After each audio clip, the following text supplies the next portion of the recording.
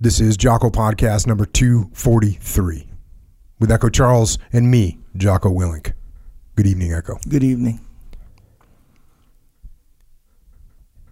It's a different world when you get home.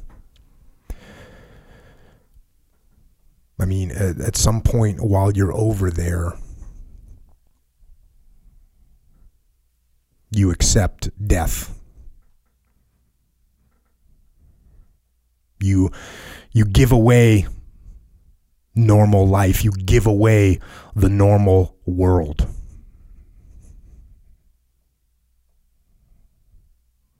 It's probably just a coping mechanism of some kind.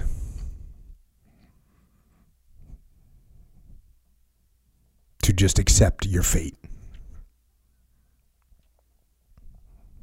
To accept your fate that the world is war.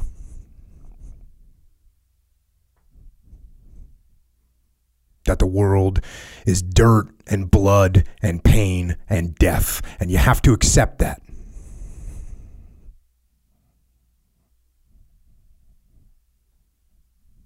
At least I did. And I'd be lying to you if I said that I didn't want that acceptance, that I didn't want that attitude.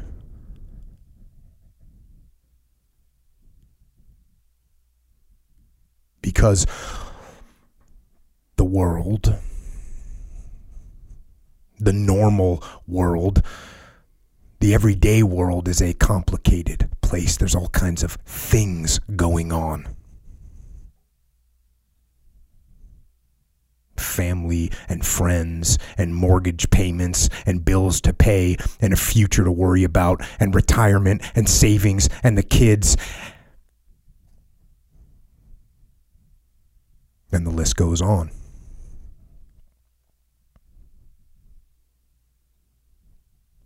But in war, that's all gone. There really isn't even a future. Nothing else matters. Nothing but the mission and the men. That was my concern.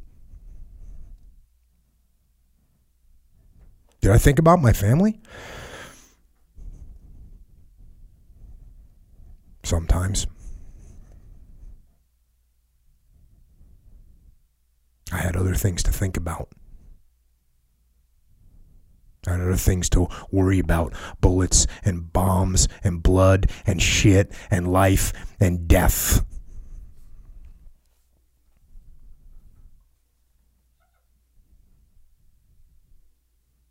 And you go through it. You get through it.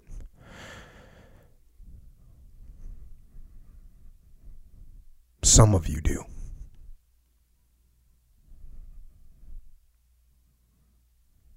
Some of you don't.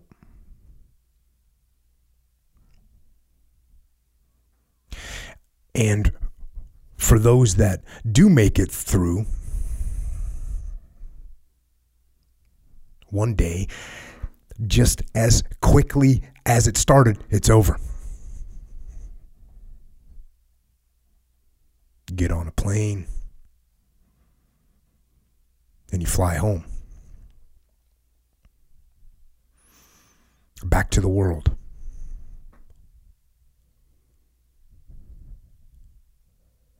And on that flight home,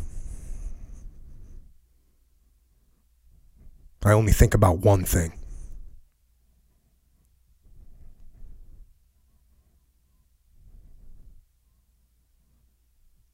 That I didn't bring home all my men.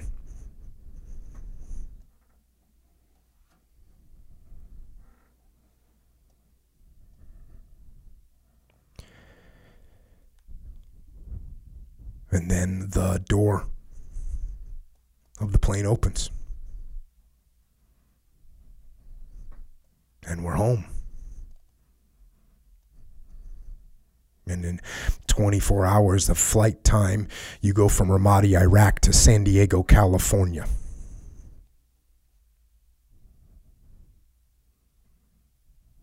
At least physically you do. Mentally, it's going to take a little bit more time to come around.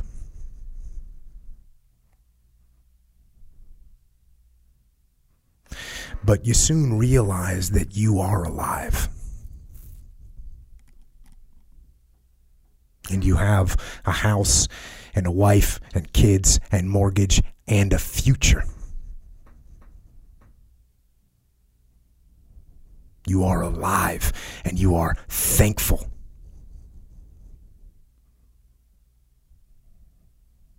And you want to live a life that honors your friends that didn't come home. And then it's let's go. Let's get it on. Let's surf and fight and drink and eat and play guitar and run and roll and surf some more. Let's go. Let's do this. We're lucky to even be here.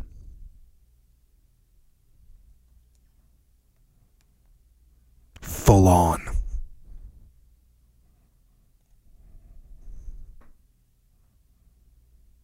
For me, much of that time, the surfing and the rolling and the eating and the drinking and the jamming on the Git box was spent with Seth Stone, the Delta Platoon commander.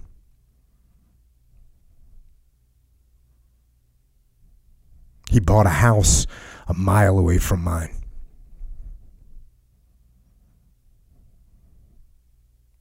He was like an uncle to my kids, part of the family. And he's a much nicer guy than me, much friendlier than me. Always made friends. And before we left on deployment, he had somehow linked up with a guy by the name of Gene Cooper, a legendary surfboard shaper. And Seth got Gene to make us some boards. Some epic boards. And when we got home, we got those boards and we rode them. And through Gene, Seth also linked up with a guy named Mike Black that made a surf movie. If it can even be called that. It's kind of a crazy surf movie called Invasion from Planet C, the sci-fi surf movie. It was unique. It was kind of wild and funny and insane and just kind of completely crazy, and maybe that's why we liked it, because it had some good surfing in it. It made us laugh. It also had some good music in it. Some real good music. One song in that movie was called Madman. It was by a band called The White Buffalo. And we heard the lyrics to the song. And they made sense to us. There's one section of lyrics that says, like an animal out of his den, you better hide your money, you better hide your children. You can't keep your fear at bay, because the madman's roaming these streets today. The madman's coming.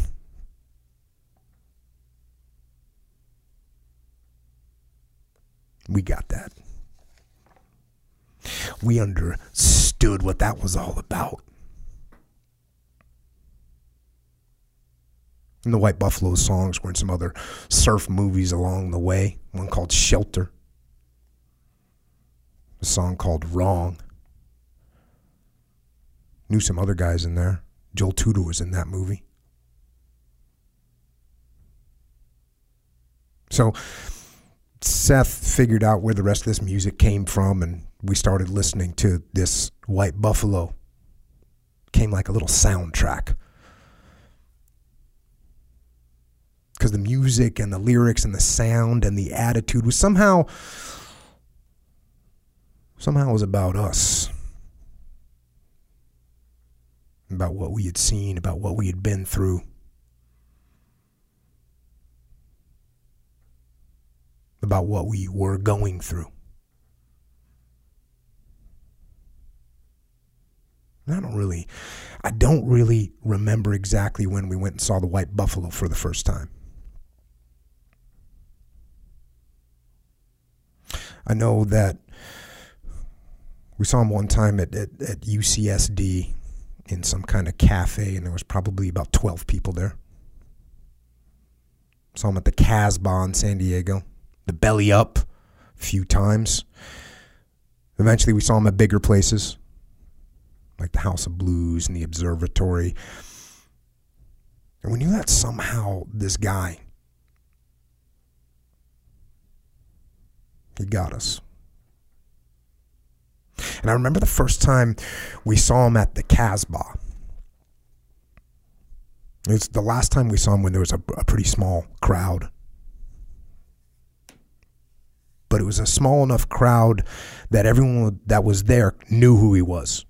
There was no people wandering in. They knew who the White Buffalo was, and they were there to see him. And people were drinking, and people were carrying on. And they were talking and laughing. And then the PA music faded. Then the lights went dark. And then he walked out on stage. Alone. And he played. He started strumming that guitar.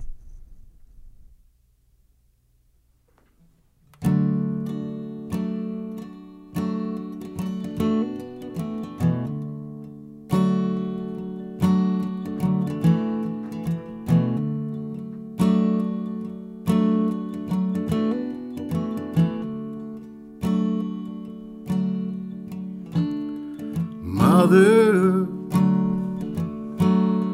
I try to do right by you, to do what you asked me to. I did wrong and I knew. Mother, I try to behave for you. Now I'm digging a grave for you. It was all I could do. Find a way back home, make everything new. But I wish it was true.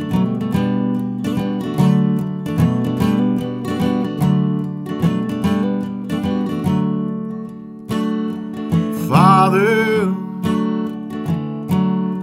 well, I gave my soul to you. I came in blindfolded for you. It was all that I knew. Well, open your arms and I'll fly out of hell up to you. But I wish it was true.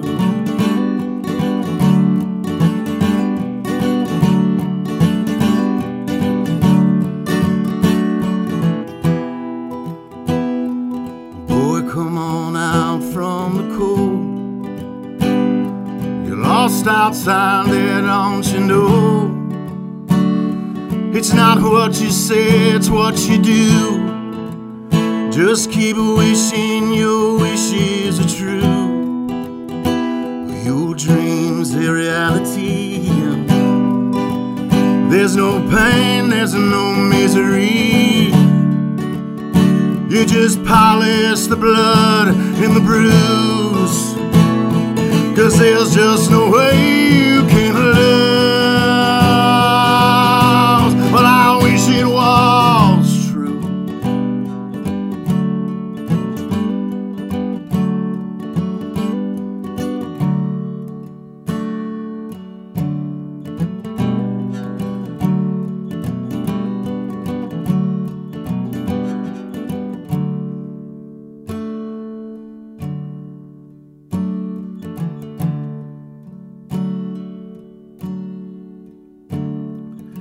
country. I was a soldier for you. I did what you asked me to. It was wrong and you knew. Country, now I'm just a stranger to you. A number, name, it's true. Throw me away when you're through. Home of the brave and the free, the red, white, and blue. Well, I wish it was true.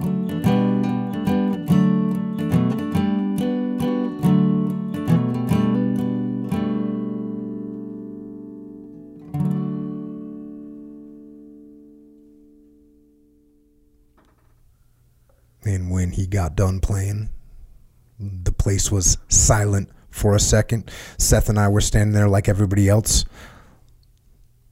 Then we looked at each other. We smiled.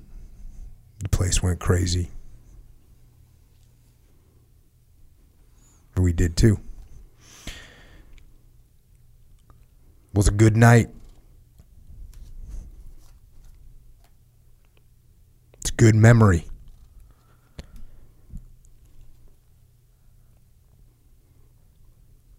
And memories are all I have left of Seth now.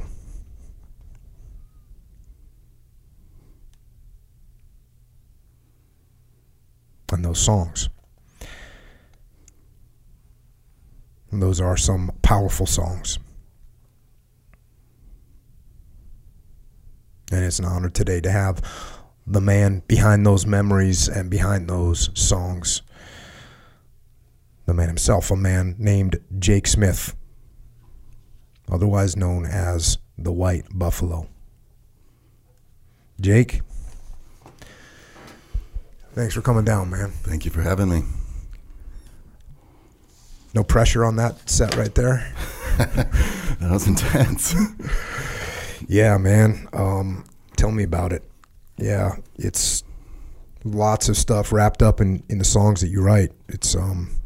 It's kind of crazy when I think about all the time that I spent sitting there listening, playing them, listening to them, going to your shows, just being some random dude. We almost got into a fight at the Belly Up one time. Some guy was talking, like, just mad dogging Seth. And Seth was like 6'2", and, I mean, I know I look like a serial killer for sure. Seth, not quite as much because he's too nice, but still, he's a strapping dude with a shaved head and cauliflower ears, right? That's generally not a go situation for scraps. No, that's a sign. Yeah. So at Belly Up, we're standing there, and this dude's kind of nudging into Seth, and Seth's kind of looking at him, and I'm standing behind the guy, which in the jiu-jitsu world means I can kill you. You have zero chance. But it didn't happen. But lots of memories, man. It's awesome to have you come down here. I appreciate it. Yeah, my pleasure. Let's talk a little bit about you, man. Enough about me. I've been talking about myself here for a long time. Let's hear about you. All right. So you were born where? Up in Oregon? I was born in Eugene, Oregon. And what was that all about? Were your parents working up there? My dad was still going to school. He's a college professor, and he was, I think he was still working on his master's at that point. And we moved down to, he might have been working on his PhD, and then we moved down to Southern California, Huntington Beach, when I was maybe 1. Uh-huh. And he continued that at Pepperdine and did some student teaching, and then we were there for maybe since I was 1 until 20. Dang. Malibu. Yeah, we didn't live there though. Oh. But we lived in Huntington Beach, which is all has its Huntington Beach cool too. But I mean, let's face it. If you lived in Malibu and you surfed Malibu all the time, you probably wouldn't be here right now. I probably wouldn't. It would be a whole different world. So you grew up in Huntington Beach then? I did. And what was the situation? Your dad's a college professor at Pepperdine. No, my dad was a college professor at Cal State Dominguez Hills. Oh, I see. So he did his student teaching, or finished his PhD there, and then moved on to Cal State Dominguez Hills in What Carson. does he teach? He taught public administration. His What even is that? right? No, it's tough to explain, right? I think it's like the study of city budgets. I think a lot of policemen take it. City planners. It's like in the political science world. Now, what do you think makes a man say to themselves, they're looking at the courses and they're like, there you go, public administration, that's calling my name. Yeah, I don't know. And it you know, I mean, he's interested by some odd things like that, but it was surprising, not surprising, but it is. It's one of the lesser known, pedagogies, or you know, it's not a normal. When you say what that is, most people say what I said. Is that? Yeah, exactly. what I said. You know. What about your mom? What was she up to? She was a nurse. She was a labor and delivery nurse. Oh, dang. Brother and a sister. You have a brother and a sister. Correct. Older, younger? I'm the youngest. You're the baby. I'm the baby. What does that whole thing work out? You know, that whole thing? You know what I'm talking about? Yeah. Where so now you get coddled and everything, and I mean, you're the spoiled kid. It was part of it, I think. Definitely. And how far from the beach did you live in Huntington Beach? We used to take the bus to go surf when I was young. 2 miles. Oh, that's not bad. You could beach cruiser that all day long. We could, but we busted or got dropped off for the most part. The bus part. was easier than a beach cruiser? I don't know why we busted, you know? It's a weird, yeah. I think it was all BMX, so it just wasn't an option to have the rack and whatnot. You know? Did they have them? Or you had to carry it under your arm back then? I don't even know if they had the racks back then. Yeah. Now you get all kinds of racks. You're good to go, right? BMX or not. That's true. I think they can. How much were you surfing? I surfed quite a bit, but it wasn't something that I picked up super easily.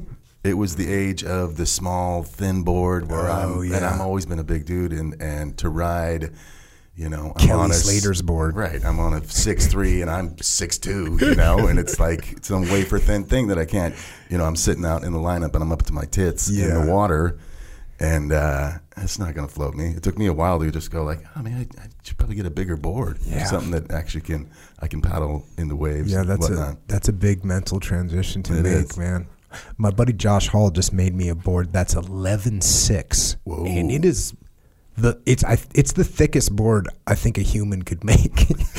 Because my son was telling him what I wanted, and they were doing this like as a secret surprise for me, right? Yeah, was that cool? Like a secret surprise behind my back.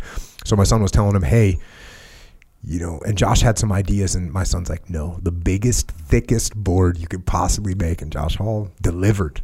Big time. You got to try that board. I got some thick boards too. I got a couple. One of mine looks like a paddle board, but it's not a paddle board. It's a surfboard for a large man, right? We'll say. So you and I know you were a freaking hardcore baseball player, right? I was. That was kind of my dream as a child. Ended up playing college baseball, Division I baseball. Had a scholarship to play baseball. What position did you play? Until I was a senior in high school, I played shortstop. So I was on the more athletic side of, especially for a big man. They thought I was going to be like the next like Cal Ripken, you know, and he was, you know, big. That's a big statement you just made. They thought I was going to be the next Cal Ripken. I mean, I don't know how many people they were. No, but that was they were grooming me for that idea. But then we actually had this young kid who came in as a shortstop, who was a sophomore or something. He was this little phenom, and then I moved over to third base. Well, I didn't play. Well, I played baseball. My dad really liked sports a lot. That's why my name is Jocko, by the way. And I didn't like sports as much as him at all. Yeah. I like machine guns, right? So, but I would get put into sports randomly. Oh, go play Little League, and I was on the Braves. Hell yeah. Echo gets into this kind of thing. But I just wasn't really my thing. So years later, I went and talked to a professional baseball team. And when I was growing up, I remembered the baseball players. It seemed like most of the baseball players that were pros, they were like these little guys, right? Like little Dominican guys, little Puerto Rican guys that were fast and everything. And when I went and met with this team, which was just a few years ago, they were freaking monsters. Now, they were all huge, yeah. Oh, they're massive now. I mean, it's a whole different. Is that a new thing? Yeah. I mean, if you look at, footage from, the 80s, even early 90s, they were way smaller. How much practice did you play? I mean, are you one of the, because sports was different. Like nowadays, if you're a kid and you're going to play sports, your parents are like, cool, you're going to do that sport. You're going to play it 365 days a year. You're going to get coaching. You're going to get some private whatever, batting coach that's coming to work with you when the kid's like, oh, we need a batting coach. You're like, yeah, sure, no problem. Okay, here's my son. He's 4. Right. Was it like that for you? Not so much. I mean, I did do extra stuff, and I did, did extra work with hitting coaches and fielding coaches, and it was definitely a big part. I mean, I wanted to be a Major League Baseball player when I was a kid, and my dad. I come from kind of a wrestling family. My dad was a wrestler. Oh, dang. My brother was a wrestler, right? And but he's not a ball sport guy at all, and so he was kind of always blown away by the idea, like, where did this child come from? He used to say that he'd throw a ball at me, like when we were young. My brother's like a year and a half older than me. He could just throw a ball at me when I was like 2, and I would just like reach up and snatch it. Freaking Conor McGregor reflexes. Probably hit off my, hit off my brother's chest and land on the floor. But they had, they were hard nosed guys. My dad was a badass. What? How old were you started playing baseball? Actually, my dad wouldn't let us play. He thought it was too political when I was young, just with all the bullshit. Wait a second, I have no idea what you're talking about. How is baseball political in 1985 or something? Kids, yeah, probably. I mean, I was born in 74, so yeah. It was just a lot of tension, kids. You mean political, like the dad with the kid, the dad, mom, and the kid, and the this. emotions of that. He thought like soccer was a better game, a better family sport, that kind of thing. So we played soccer, and then he budged earlier because my brother was older, and we always wanted to play baseball. And then I was like minor B's. I was still quite young when I started playing. How good was your brother at baseball? Yeah, he was fast. Damn, bro. Talk about the freaking hammer of destruction. Ouch. I guess the ball was hitting him in the face when the old man threw it to him. No, he was a wrestler. I mean, it was a different... Oh, your brother wrestled? My brother wrestled too, yeah. Oh, okay. Yeah, he did. He wrestled... my dad wrestled in college. He wrestled at Oregon State under Dale Thomas. Dang. And then coached some at Oregon as well as Oregon State. And my brother... He just wrestled in high school, but he was good in high school. Yeah, wrestling in California high school is no joke. Yeah, he was good. It's the largest wrestling tournament in the world. I think he was CIF champ. I want to say my brother. Yes, so respect. He was good. Props to your brother. So, at what point? What was you're dealing with music? It was late. I mean, it hit me super late. I was probably I tell the story and I don't even know the actual how. What were you listening to when you were a little kid? We were country music fans. My parents were crazy about country, and it was all country all the time in the station wagon. And we would go see country music concerts. It was kind of the transition time of country when it was getting not over the top cheesy, but it was like Alan Jackson was coming in, and it was getting a little more sticky than it was kind of these heartfelt songs of my youth. But it was all country music. It was odd for a kid to be until I really got to high school was exclusively country music listener and kind of proud of that fact. But then I got real into punk when I was in high school. And where'd that come from? I'm not entirely sure. There wasn't really some kid name. There was a whatever. There was my. Gotta check this out. One of my buddies who used to take me to school in the morning. He was more of a metalhead, and I don't know exactly how I got. And so he would listen to, we'd listen to Metallica and Danzig and Anthrax, and then I started listening to punk. But it was more of the Southern California stuff. I started kind of getting into hardcore stuff, and then that's when I got a guitar, kind of. Yeah. But I was more like Bad Religion, Circle Jerks, Descendants, stuff that was a little more melodic, maybe. And then I got a guitar. We'd go drink beers at my buddy's house, and his dad would play John Prine songs and some of the quirkier kind of Dylan songs. And I was 18, 19, maybe. And I was like, let's go get a guitar.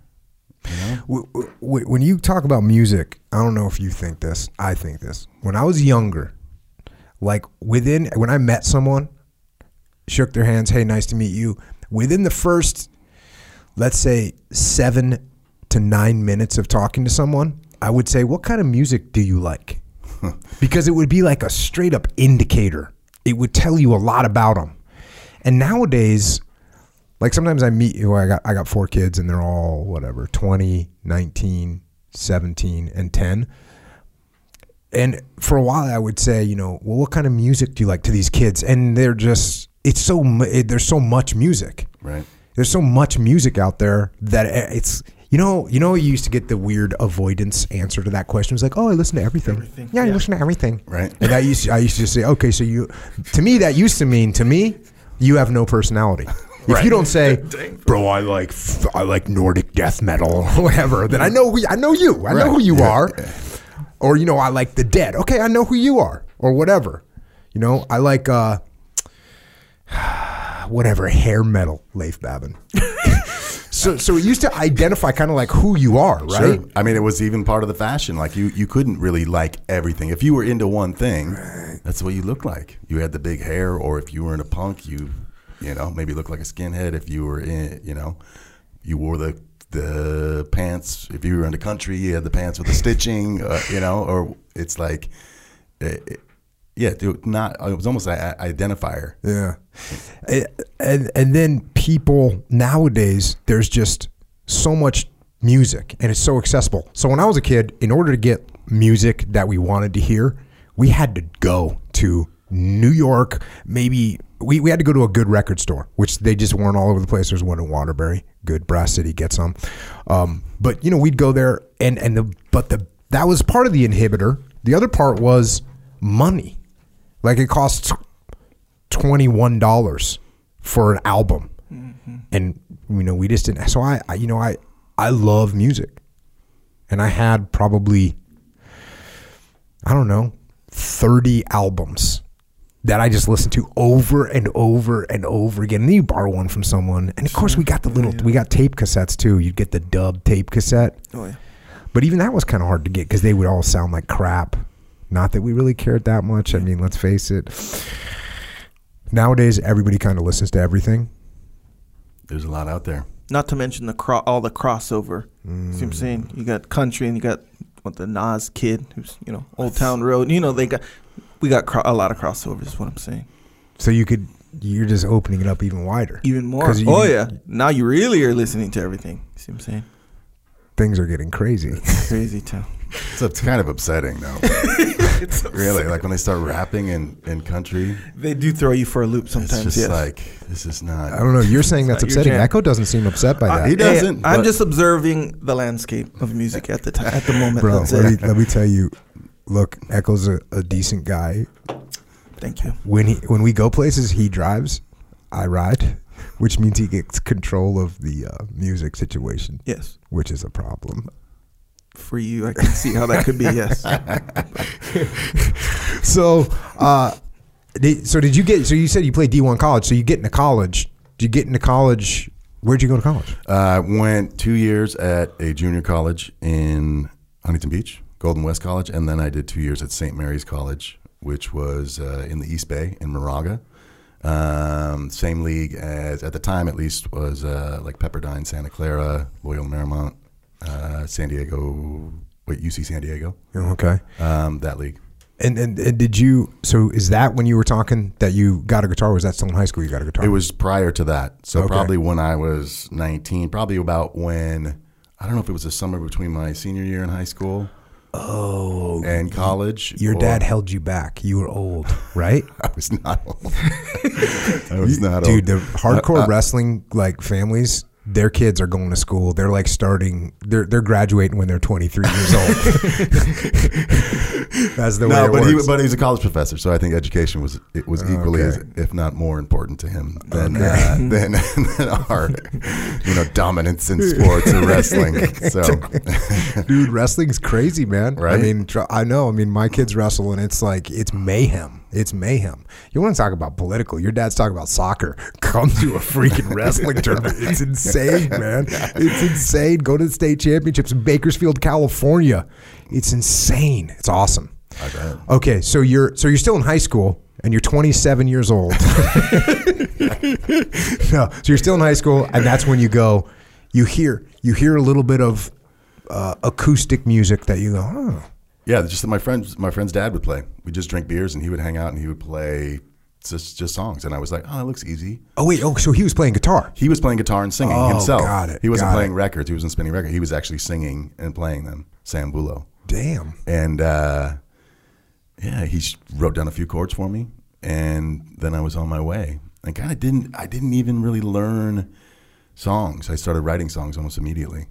Not with the agenda to be like, oh, I'm going to be a musician, a songwriter. I was still a baseball player. That was still the dream, you know.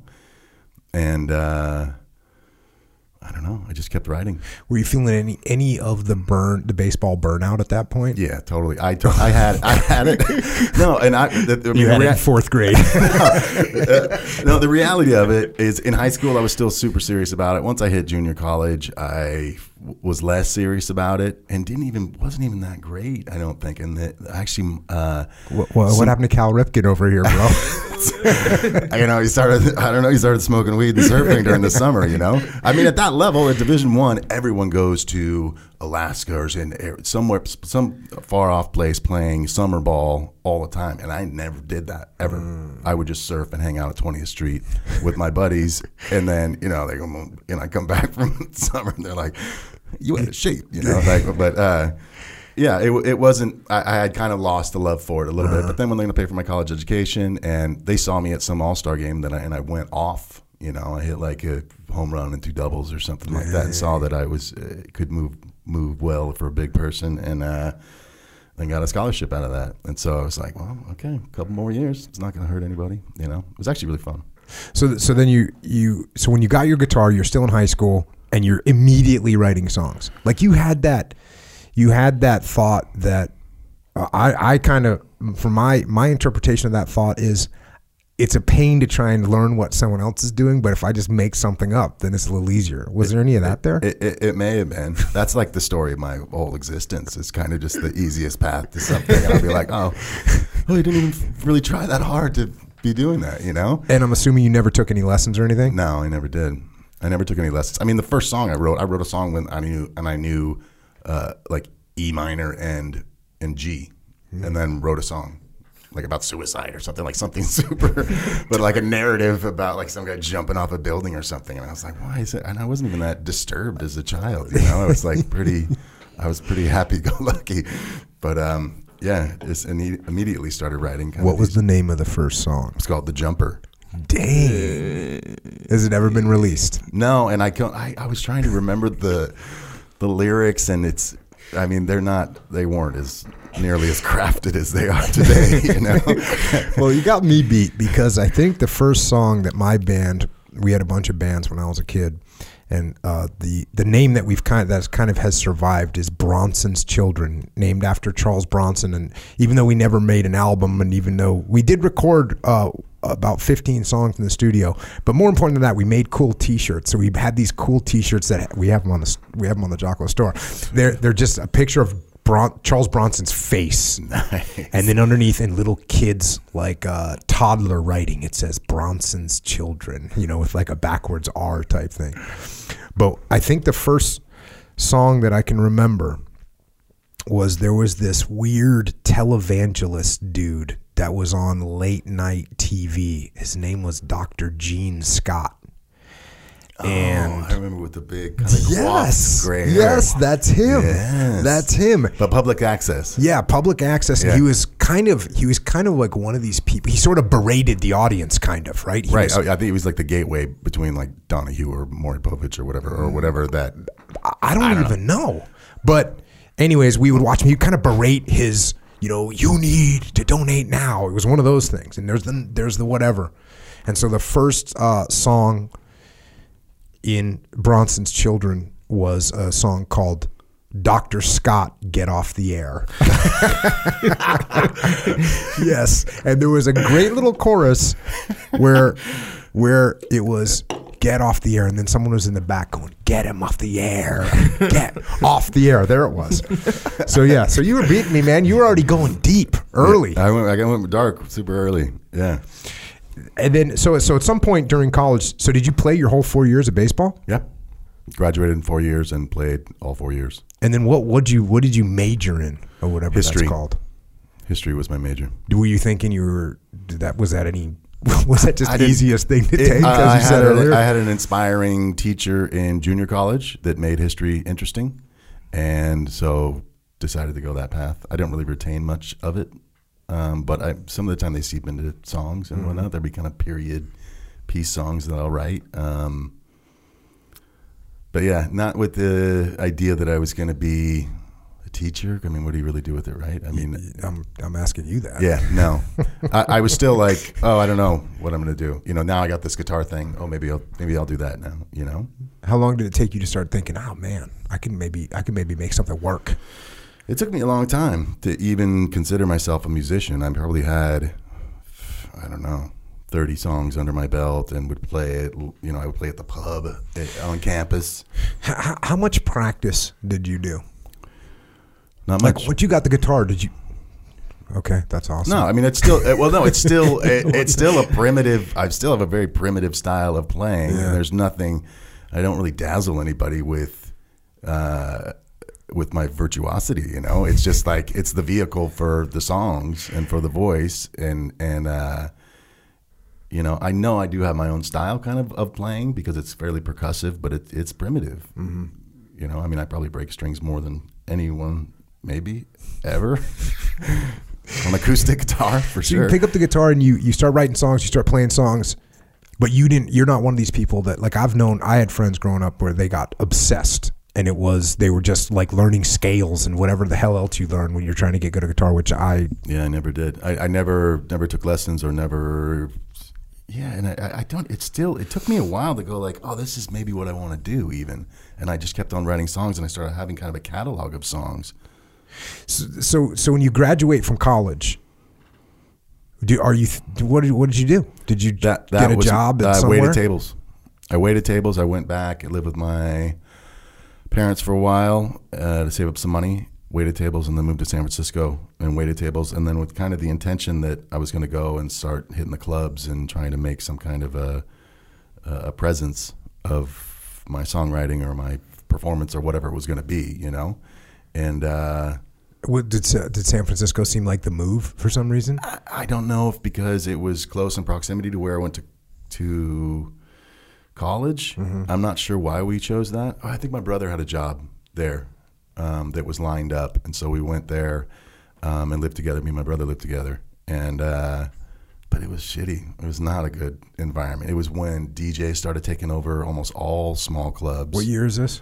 This is 98 to maybe 2002. Okay. I lived in San Francisco. Probably play once a year, twice a year in the corner of some shit dive bar or like at a coffee shop, smuggle some tequila in and ruin the show on the second set, kind of thing. But So 98 to 2002, you're up there. You're playing occasionally in the back of some freaking whatever. Yeah, and waiting tables to survive. And were you?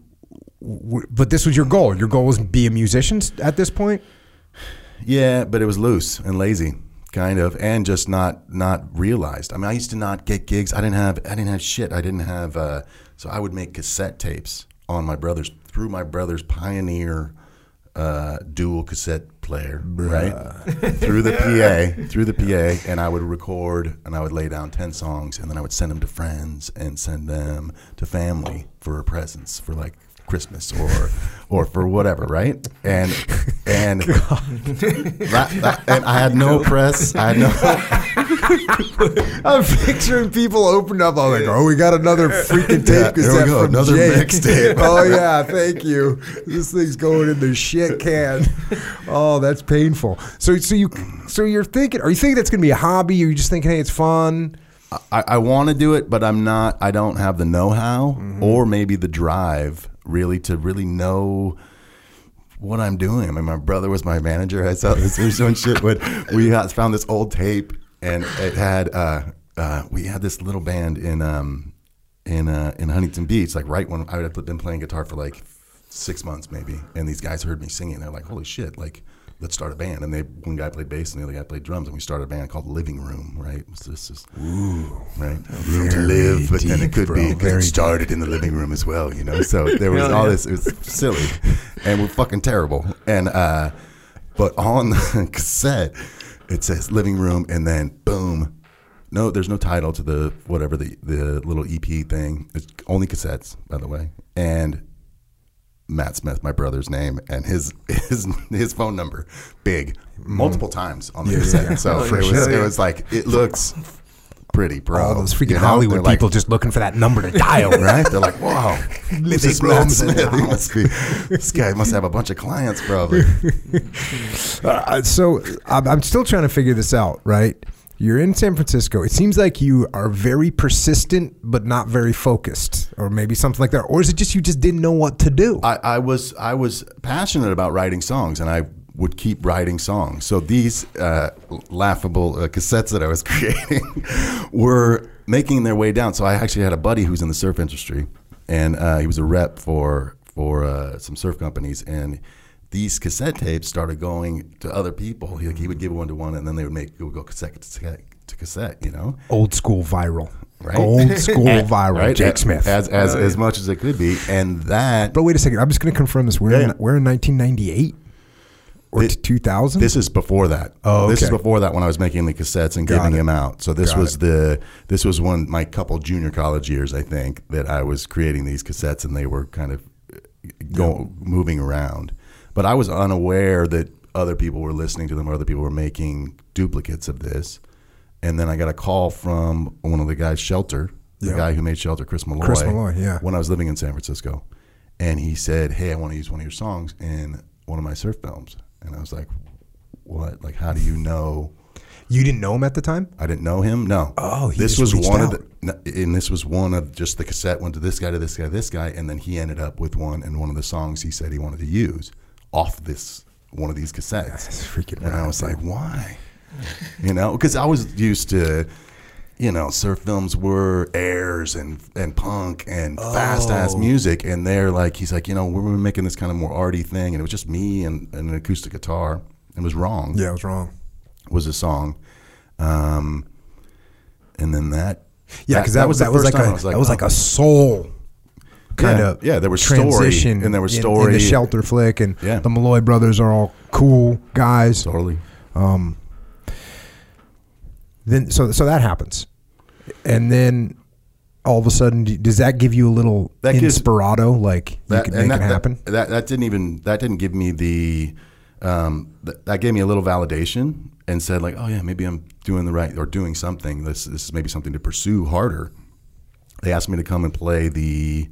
All these are just you and your guitar. Oh yeah, there's no band. No band, just me solo, and that's partially why I play guitar the way I do, because I used to just fill the space with everything, not with noodling, but just with strumming, and there's a lot of up down and percussive stuff.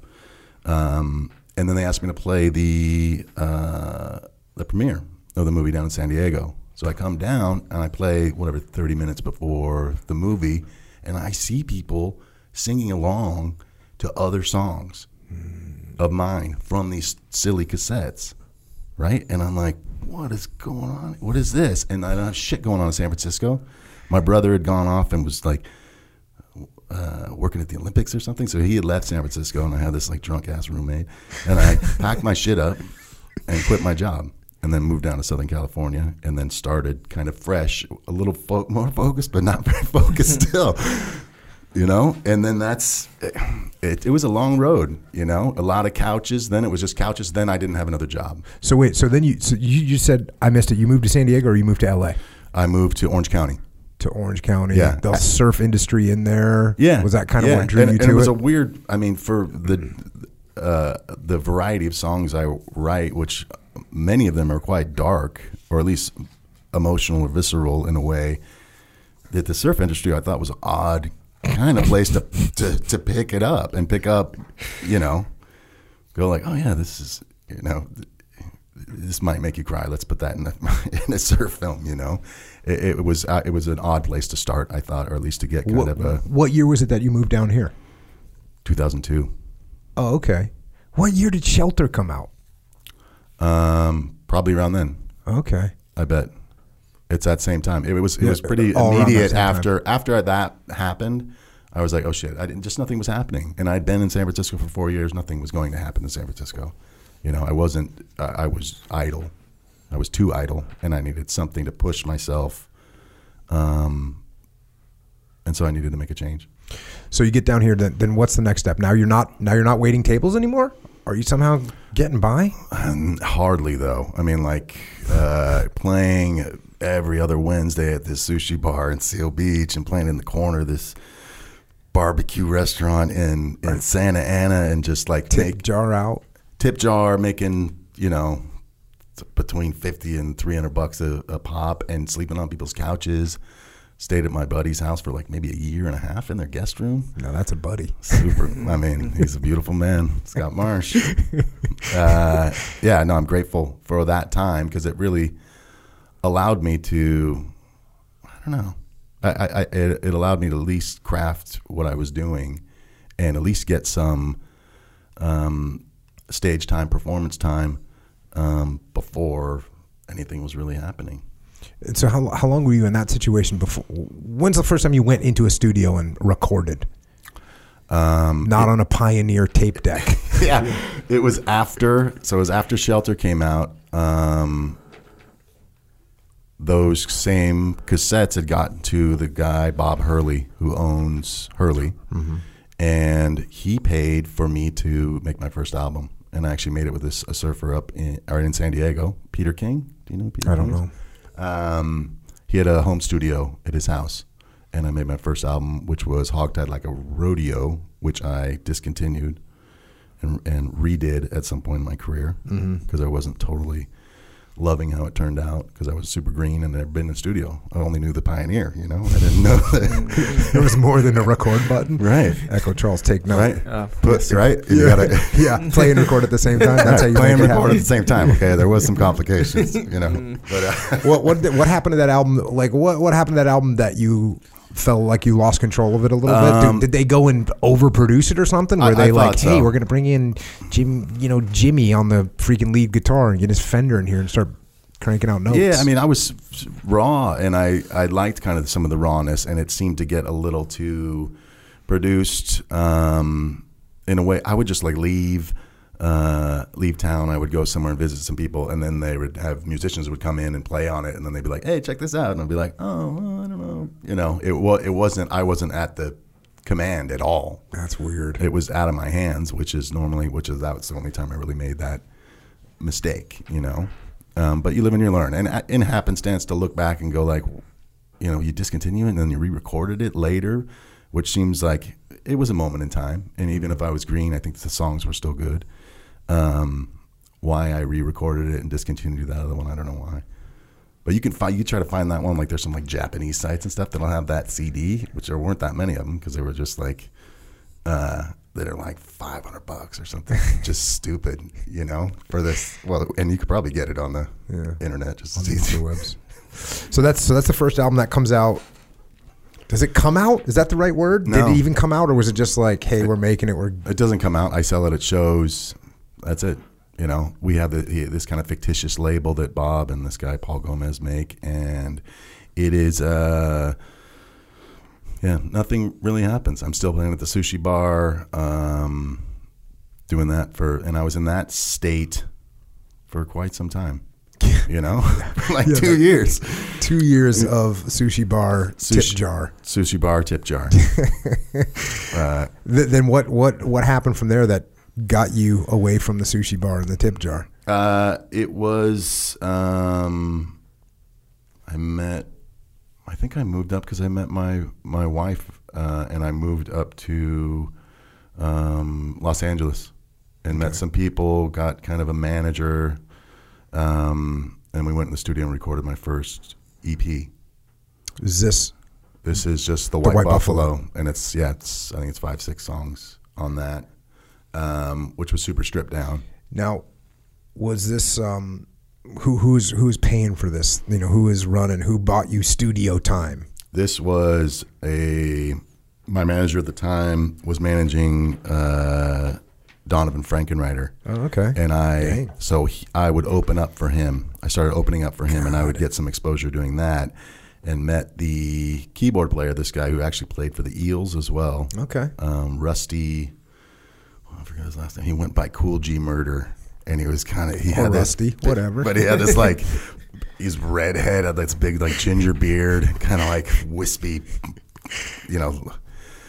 not a whole lot of hair, and called himself Cool G. He was cool as shit. What was his nickname? Cool G Murder? Cool G Murder. It says, if you had that EP and you looked on Produced By, it says Produced by Cool G Murder. I will check that out.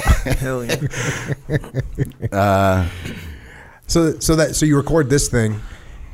Are we still pre like internet, whatever MP3 situations? Yeah. We're still, sales are still, I don't even know if we're digital. Yeah, I don't know. I don't know if it was iTunes and that stuff had been. I don't know either. I don't think so, because I think they date that EP on iTunes as something way later than it actually was. Got it. So when that album comes out, what happens? Is it freaking nothing? Just no factor. I independently release it myself, and it's just me selling it basically at shows. And I think when the digital format comes up, I get it up on there, and that's it. Nothing is happening. I ended up doing that for a couple. So you're in that state still, and it's still a couple albums, and then I put a couple more albums out doing that in that state almost. Man, at what point did you start to feel some forward moment? Like I was saying earlier, man, I went and saw you at UCSD in like a little cafe, and there's 15 people in there. Yeah. And it was actually like me, my wife, her friends, our friends. We were all sitting there. Yeah, and I remember that, and everyone's like sitting Indian style on the ground. Yeah. Yeah. And I'm super stoked. Sure. I'm like, this is so rad. Like, yeah. I mean, it's been just this super long haul of not too many spikes. I mean, later I'm starting, I mean, it's not until I get,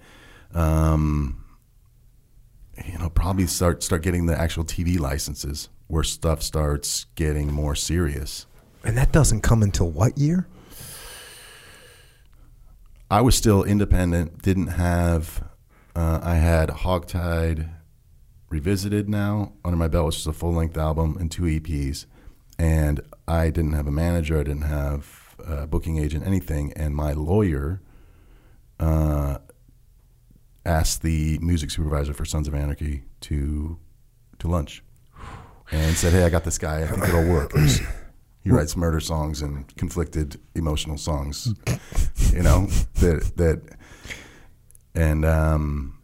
when you were in that state, so you're in this state, like there's got to be a point, there's got to be a thought that goes through your mind of, all right, like this ain't gonna work. I gotta figure out how I gotta feed my family. I gotta figure out how I'm gonna get a mortgage. I gotta figure out how I'm gonna buy a house.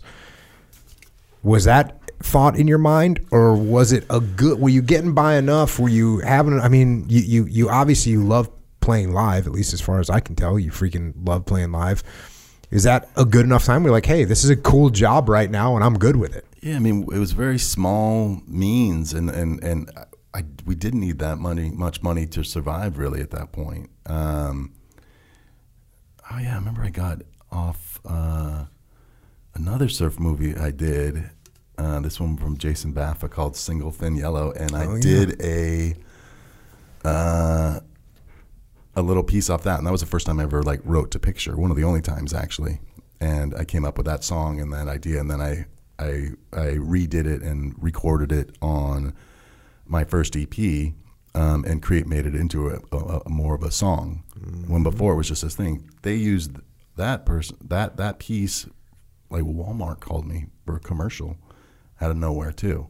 I didn't have a publisher. They thought I was a publisher and quoted me some money they were gonna give me. I was like, holy shit. Cha-ching. Are you kidding me? And I was like, Walmart. I was like, no, fuck yeah, Walmart. and then I want that Walmart money, son. But then I remember I was like, oh wait, let me, I don't want to shoot myself in the foot. Let me pass it on to my manager at the time, right? Who was pretty green. he ends up getting less money somehow than I had negotiated initially. That's because that's. But still, but it was more. It was, but it was more money than I'd ever seen, and it was like, oh, okay, here's, I could have lived off that. That was more money than I'd made probably in the previous 4 years. Wow. Of doing the music. So you are getting. It's like you're when you were a kid and you had some girlfriend and like she would break up with you, but she would string you along, right? You know that? And people say, don't string people along. It's like you were getting strung along by the little carrot. There was carrot that's like, another good. I made some good tips tonight. And then you get the big call from Walmart. It's on like Donkey Kong, right? So that was from Single Thing Yellow, which is a kick-ass movie. They take this board and they send it around the world. A bunch of different people surf it, a bunch of different wild spots. But this is still you're not, able to just, or are you able to just survive on being a musician at this point? Yeah, and I was. That's I cool. had been for a bit. I did use my college degree for a little substitute teaching, which was hilarious. Oh, man. Kind of hilarious, but kind of heartbreaking at the same time. Why do you say that? Middle school kids are pretty dangerous, are pretty confused and pissed. And so I ended up breaking up more fights than I was teaching anybody anything, or, I wasn't, there's not much of a lesson plan often left for the substitute teacher. So you're showing a movie, or you're just trying to keep the kids safe. I was going to say, don't get thrown out the window is the lesson plan. Right. So, but I didn't do that long or very, very, very often. When you're in this period of your life, the songs that you write, the music that you write, the lyrics that you write, I'm projecting my thoughts onto this, but when you're sitting working in a dive bar somewhere playing a gig and you look over in the corner and you see this character, does that develop into, hey, I know what that guy's thinking, or I'm thinking about what that person's life is like? Did that add? Is it good that you went through this time period of where you were kind of struggling through and making things happen? Does that incorporate into the things you think about? I honestly think the way that I did it was beneficial to me as a songwriter and as an artist for this long of a time. That if I would have had somebody come in and go like, hey, wow, this guy's, he can sing and he writes these pretty good songs, but like why don't we develop this guy into something else, into a country star or something else? And instead, I was able to be 100% true to the songs I write, the artist that I wanted to be, and never had to do anything that I didn't want to do. It always my vision and always 100% from me, which is super rare these days, especially. There's like, a song on the radio, you got 15 people wrote it, it's like, it's kind of unheard of. But I think that this super long haul that it's taken me, and even now I'm still a little secret, it's not like I'm a superstar or people know who I am. I walk down the street. It's like rare for me to get noticed, I'm always kind of like put off by somebody going like, hey, are you the, I'll be like, oh yeah, I am. And then they'll be like, oh shit, I love people that really like me. But most people don't know about me, which I'm kind of, it's a sweet spot, kind of, for me. I'm not making millions of dollars, but I'm doing okay. I can survive and provide. But I'm not, I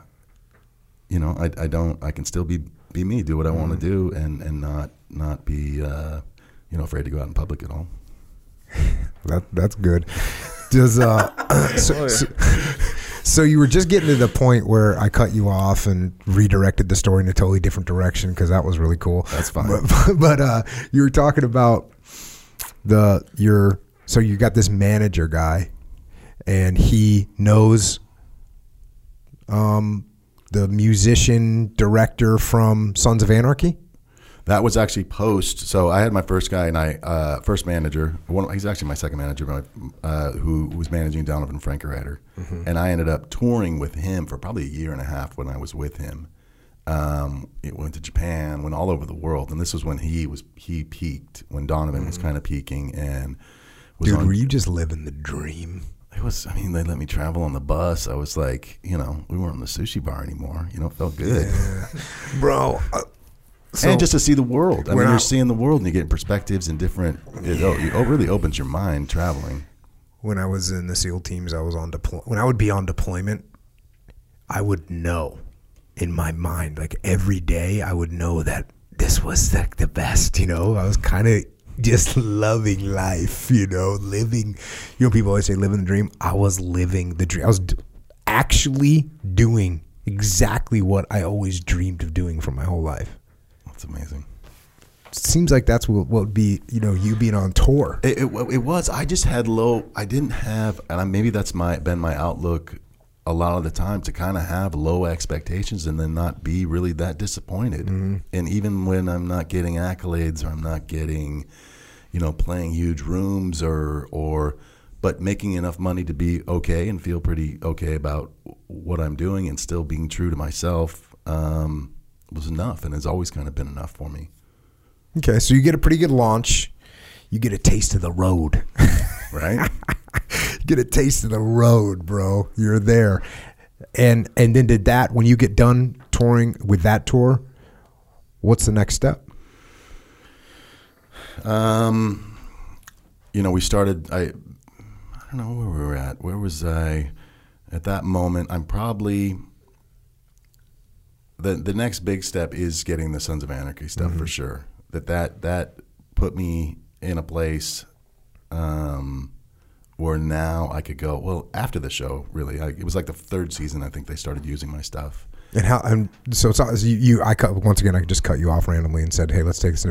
So how did that come about that you ended up on Sons of Anarchy? No, so it was my lawyer, Steve Sessa, who I still have today, invited the music supervisor to lunch. And said, listen, I have this guy. He's an unsigned artist. Doesn't have any management. Doesn't have anything.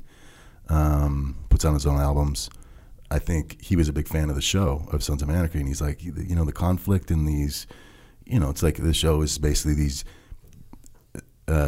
emotional men doing kind of terrible shit, And I have a lot of that kind of conflict in some of my songs, too, that it's something this guy feels like kind of a badass, but God, he's maybe kind of a sweetheart underneath, or you feel for this guy who's really, it's a murder song, but he's kind of the hero though at the same time. So it's this conflict to him was perfect for that show. And then he gave him my whole catalog basically. And then in not that long at all, they were like, okay, yeah, we're going to use this in 3 episodes or something. And, but that was a slow thing as well. Mm-hmm. That was, they'd use this one song and then they use another song, but then they ended up using, I think 7 or 8 of my own songs that were my own compositions that were already out there. And then they had me come and sing on stuff. So stuff that they would create that was part of the soundtrack. And just how they used music in that show. I don't know if you watched it, but it was we do these montages at the end that would be, the song would be part of the story, and it would just be these montages, visuals, and they would play the song at full length, at full volume, and it would be like another character. And then I think people started recognizing my voice and saying, "Man, what is this? Maybe we should go deeper, into this." And at that point, I hadn't been to Europe on my own as an artist. I'd only opened up for people, and you don't really know what kind of legs you have in places. You don't know when you don't have any history in places, and if you just opened up for somebody, you don't really have history, because really you're just playing for their people. So then shit's going better and getting better, and we go, man, we got to check out Europe. I don't know what's we're starting to play bigger rooms all over the country, and no clubs will want us. They never heard of us, and they're like, and then we're like, well, at least we'll, we got a festival somewhere. So we're like, okay, we're going to play this festival in Spain or something. But we got to try to play in London and just see what tickets are like, see what happens. So we play this like little tiny room. We're going to play like a 200 cap room that sells out in like an hour. And they're like, oh shit. Well, they're like, what's going on? And then they're like, well, let's bump up the room. And then they bump it up to like 700 capacity, which was bigger than I'm playing most of the places in the States. And then that sells out in another hour. Dang. And then they're like, wow, what's going on? And then so we just went and we played a couple shows in Europe, and then realized like, okay, this is a viable market. Like we can make some money over here, and we have a fan base. And I think almost due to the popularity of that show, You know, at that point, I signed with a label, you know, small kind of boutique label, which basically was these two guys that were producers and engineers who produced and engineered 4 albums. I just have left now, and I'm on with a different label. What made now. you decide to go? Why did you need? You've been doing it yourself. What made you make the transition? It was not. I never had any, even though there wasn't much of a machine behind those other albums, and still now, not really. I just wanted to get in the game. Mm-hmm. You know what I mean? I'd never been in the game, you know? And I was just like, I'm just an island. I'm still kind of an island. But then I was like, I wasn't even in the game, you know? And they're like, you know, I think somebody was just like, dude, get in the game. Like, what are you even doing? Like, you don't have a label? You know, it wasn't like I had the know-how or anything when I'm independently releasing things. No, it wasn't like it was fucking 6 months setup to be like, oh, all right, the album's going to come out May 20th, and we're going to be promoting this thing. No, it was when it was done. What's our marketing plan look like for the next album? There was nothing. It would just go up. I would just put it up. It would be, I'd finish something, and then I would just put it up, digitally and make CDs. So then you sign with these guys? Is that the right terminology? Yeah. And we did like a 3-album, 4-album deal with them. Are you the? Is this all your decision making? You're the guy. Yeah, I ended up getting my manager right when I was signing. I was looking for somebody else. I was like in between. I think I'd had like 3 different managers who were all, I don't want to say hacks, but like they weren't. I just did probably, but they weren't. Yes, you did. They weren't as professional or as right for me. I'll just say that they weren't maybe right for me to try to get me to another plateau. And now I got Jeff Farner, who's great and smart and political, and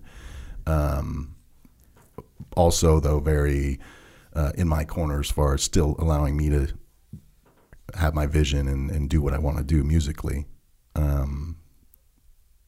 So right before that, we do the deal. I sign with him as well, or I bring him on as my manager. Mm-hmm.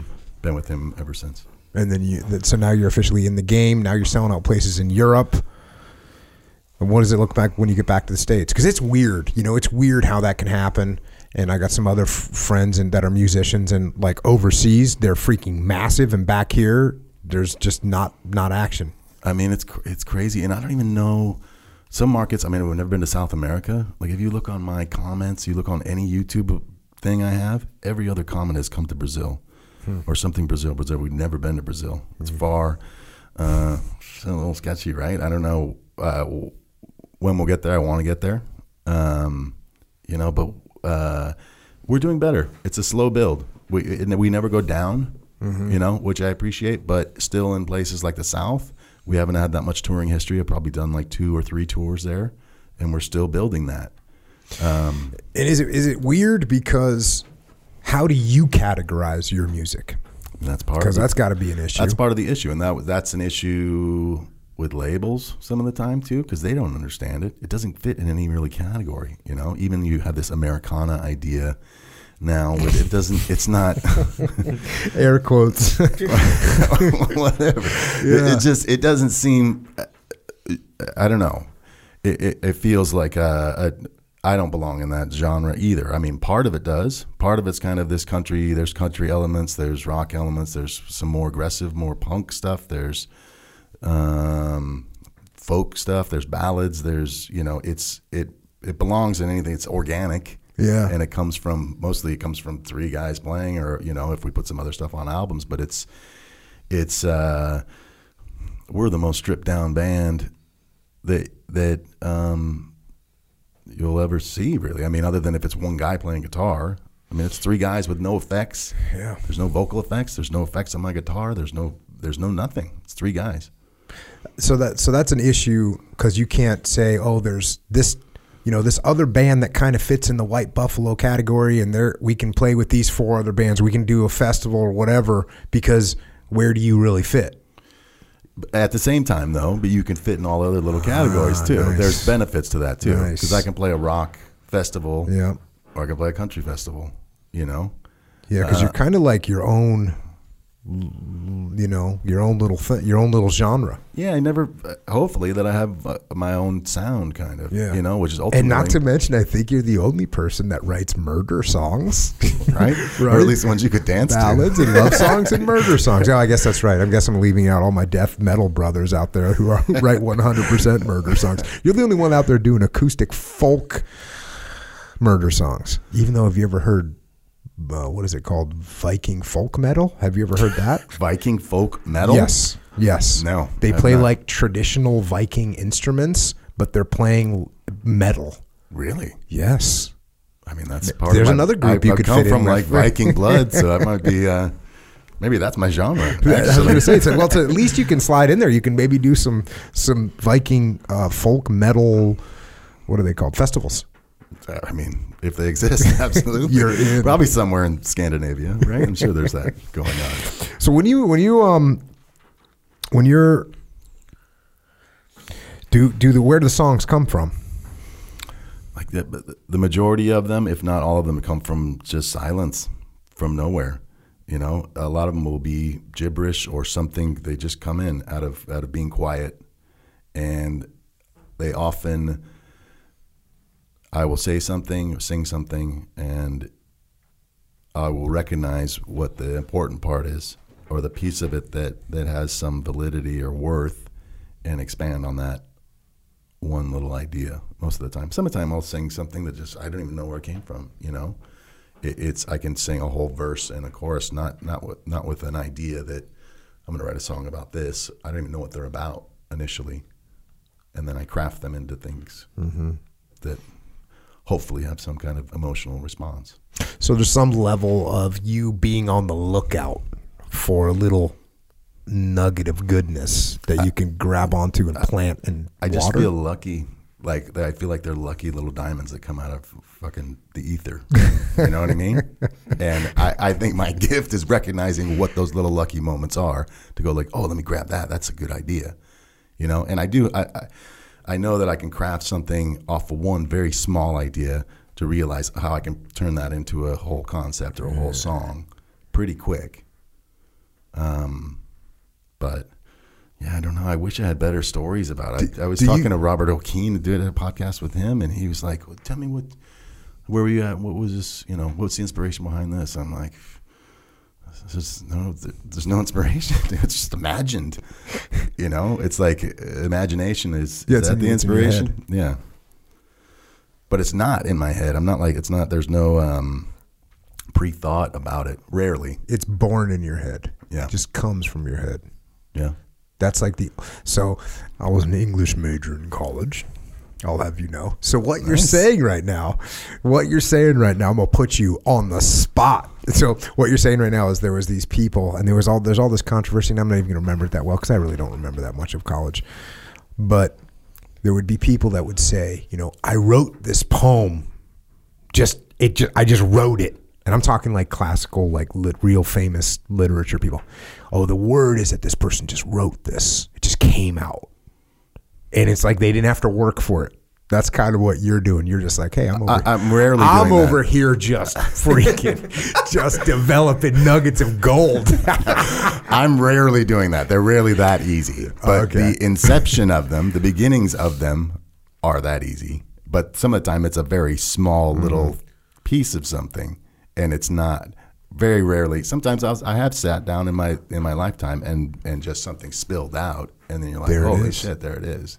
Like Love Song Number 1 is one kind of like that. That was off my first EP that just kind of spilled out, and then I was like, well, there's like, what was that? What is that about? There's even a moment in the song where I'm still like, what is that even about? And just left it in kind of. Now I edit more stuff now. And make every word perfect, or as perfect as I feel like I can make it, But and then what's the deal on, what do you owe? In other words, are you like, hey, I better get another album out in another, because you just put out your latest album, what, a few months ago? Yeah, April 17th. April 17th. So now, do you start feeling the pressure in your head? of I need to do more because I needed to cut another album? Do you start feel pressure in your head that you got ideas in there that need to get out? Do you not even think about it? I don't even think about it. I don't like I'll write here and there, and there'll be little snippets in my phone, but I don't really think about it. Even this last record, who I did with Shooter Jennings, produced it. That I didn't think I had hardly any songs going into talking with him and meeting with him. And the night before, we went out drinking like the first time and didn't even talk about working together. Really, we were just talking about life and just get drunk. We got drunk for like 4 hours. Where'd you meet him at? Where did we get drunk at, or where'd you meet and where'd you get drunk? Frolic Room on like Hollywood. Well, I mean, randomly? No. Like it was set up. It was like a blind date between our managers. Set us up, thinking that this might be a match made in heaven. But no, I went in the first time to meet him to kind of show him what I'd been working on or something, to develop some songs. And I was like, I don't have shit. I feel like I don't have shit. I woke up the night before and had an idea, sang it into my phone, and was like, okay, well, at least I can show him that tomorrow, and then we'll work on that all day and see what happens. And I take that to him, I sing it to him, sing him kind of the idea. It was actually quite realized, but it's like my son was like sleeping. I had this little tiny studio fucking place for sleeping in, and my son's sleeping on the, so you're like, oh, son of a, like, I can't even make out what I'm saying, but I'm trying to be quiet as to not wake him. And I show him this thing the next day, and then I sing it, and we work it out in like 20 minutes. And then I already have it kind of realized. And he's like, well, what else do you have? And I was like, oh, I have, this. And he's like, well, that's amazing. Explore that. He said, well, what else do you have? And I was like, oh, how about this? And he's like, do that. Like, explore that. And and then we just went down, and I was like, okay. And then after that little meeting, I went on just I go on little writing tears, little benders. And then I just basically wrote the whole album in about a week and a half. And before I was like, I have little snippets that are coming in, but then to realize and then finish them really fast. Sometimes it's like sometimes it's out of just inspiration and desperation. So the little pressure can maybe squeeze something out of you. Yeah. Have you ever been in a point where you were feeling pressure but just nothing was coming out? I had another album, Love and the Death of Damnation, that I remember I used to, with the old producers, I would go and I would sing, I would have all these ideas, and I would come in and then we'd be like, okay, yeah, let's explore that one, let's do that, work on that one. And a lot of time it would be like every one, but I'd have like 20 ideas, 25 ideas or something like that, right? And for that album, I had like, it was about time to record, and I had maybe 6 ideas that I played him, and they're all kind of like, on all of them, And then I was like, fuck it, let's just start Wednesday. I'm like, what are we going to do Wednesday? I was like, I'll be ready Wednesday. I'll be ready Wednesday.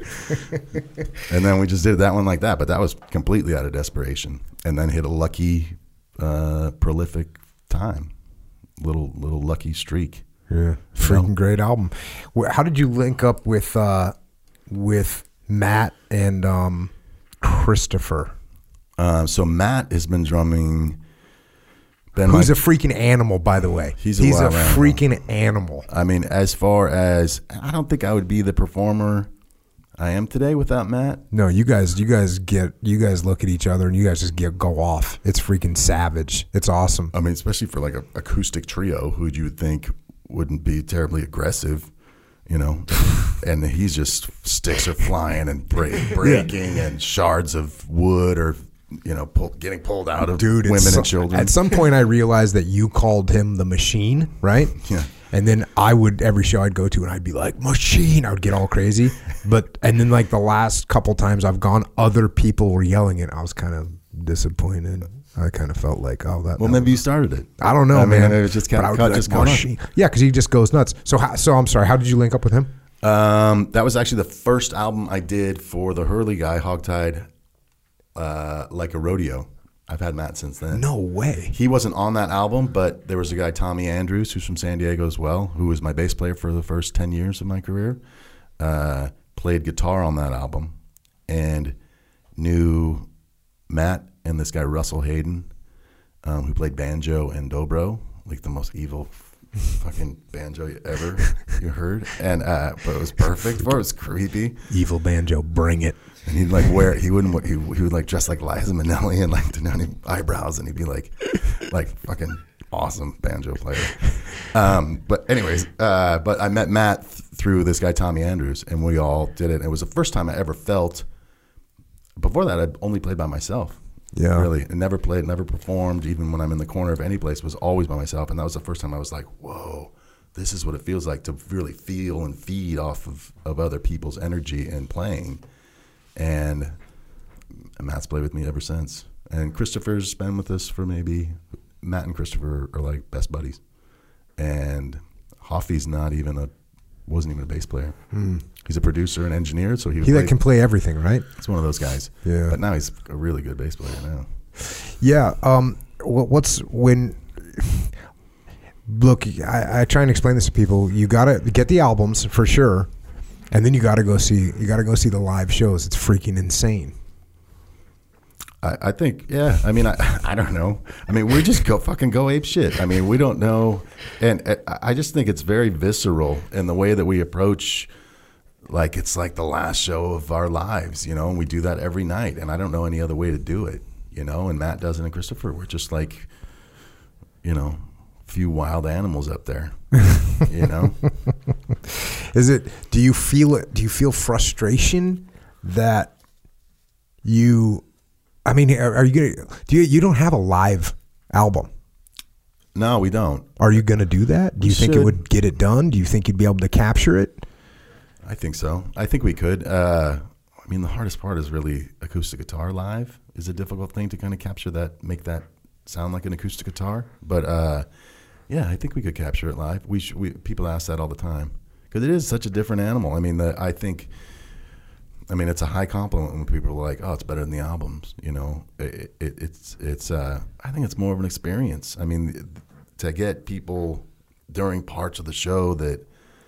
The people want to fight during this time. People are crying, and you'll see like a military guy and a fucking hippie in there, and and then some guy from some other completely different background, but somehow they found this secret band, that's like, this is our band, this is my band, but it's that guy's band too, but that's okay. Well, fuck it, we're in this together. We're bros, yeah, right? Bikers, hippies, surfers. I mean, it's like let's all go get some, right? That's freaking no. It's awesome if people get a chance to see that. It's like you got to go check it out, dude. What's the Matador about? The Matador? Yeah. Matador that was actually the first song they used on Sons of Anarchy. Mm-hmm. But it was off of my first EP. It was already recorded. Matador, I wanted to do a song that you couldn't tell if it was a man killing people or a man killing or a matador. Mm-hmm. And I just like that kind of loose.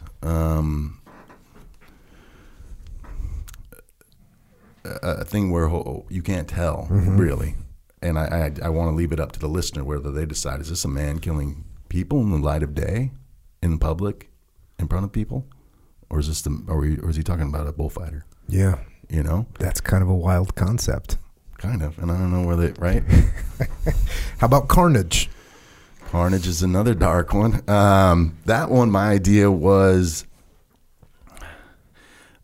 some kind of warfare comes to where you live, some kind of either it's nuclear, viral, or something, and you have to take your family and go hide down in the basement. And it's a kind of a narrative, so it starts and we all just go hide down in the basement. And I feel like the main character is kind of the father figure, and then you don't know what's happening outside. Everyone's just hiding, and it just gets darker and darker, and people start kind of losing their minds. The Madman. Madman's just, you're going all murder songs. You know what? I just thought to myself, I'm like, well, that's all murder songs. And, and like you said earlier, you got the sweetest songs, you got the most romantic songs, and you've definitely provided some very nice evenings for me and my wife to hang out and have a very pleasant time.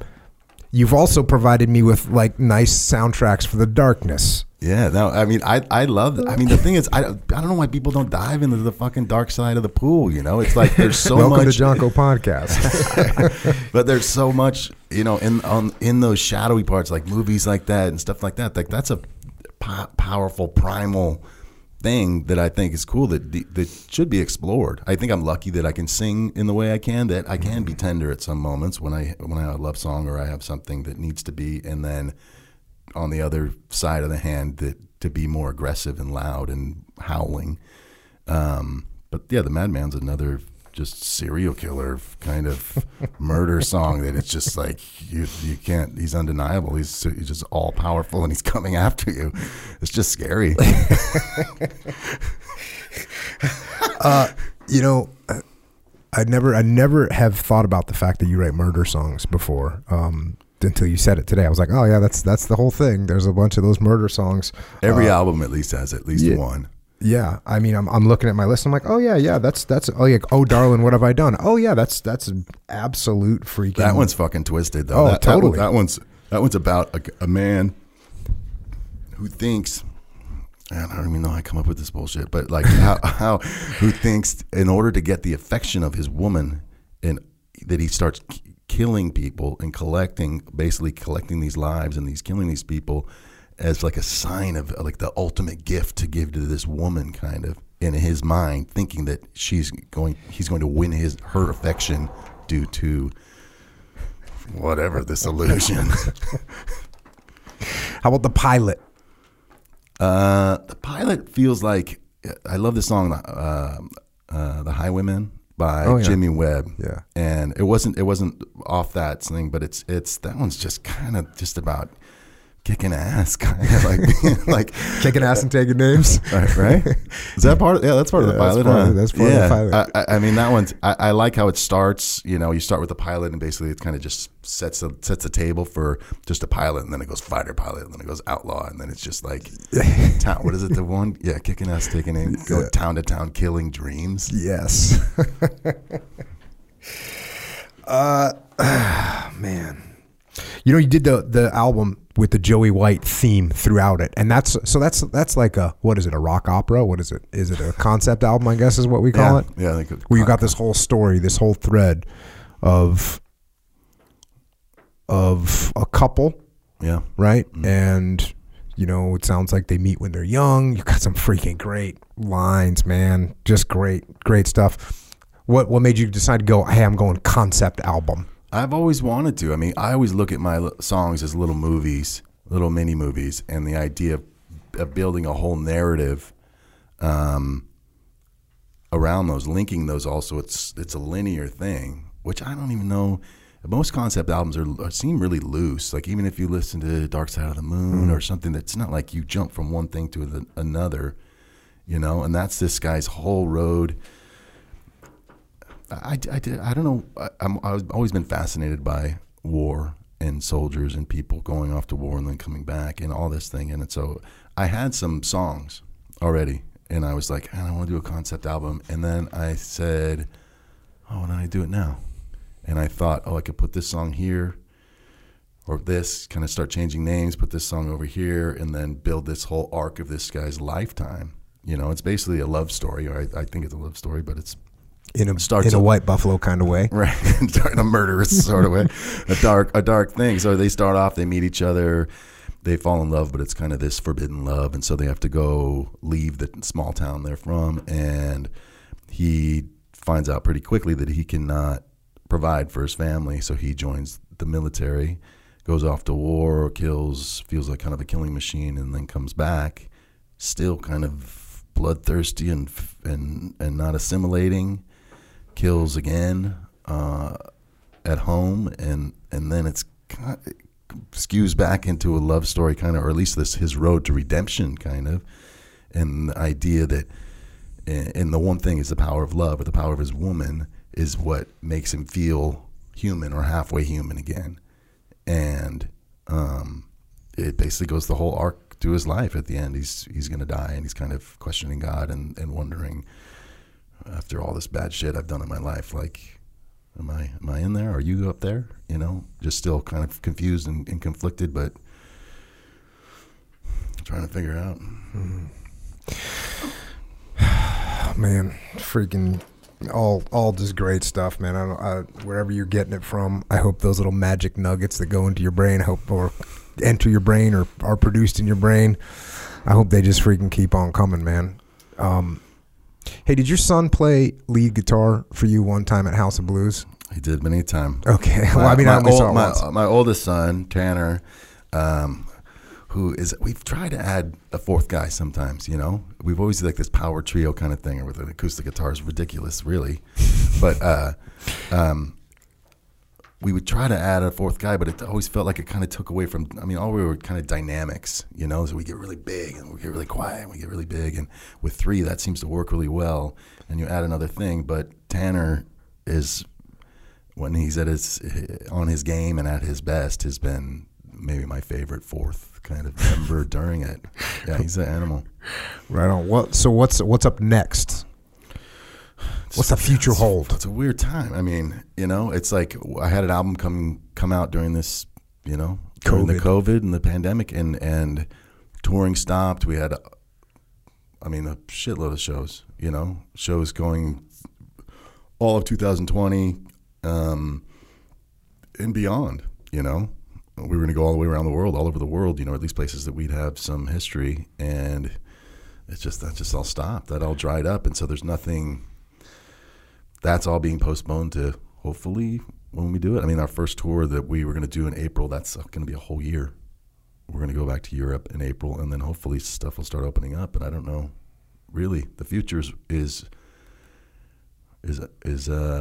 unknown for sure, to say the least. But yeah, I mean, I'm going to continue. I was really proud of this you know, recent piece of work that I did, which almost was going to start out as a concept as well.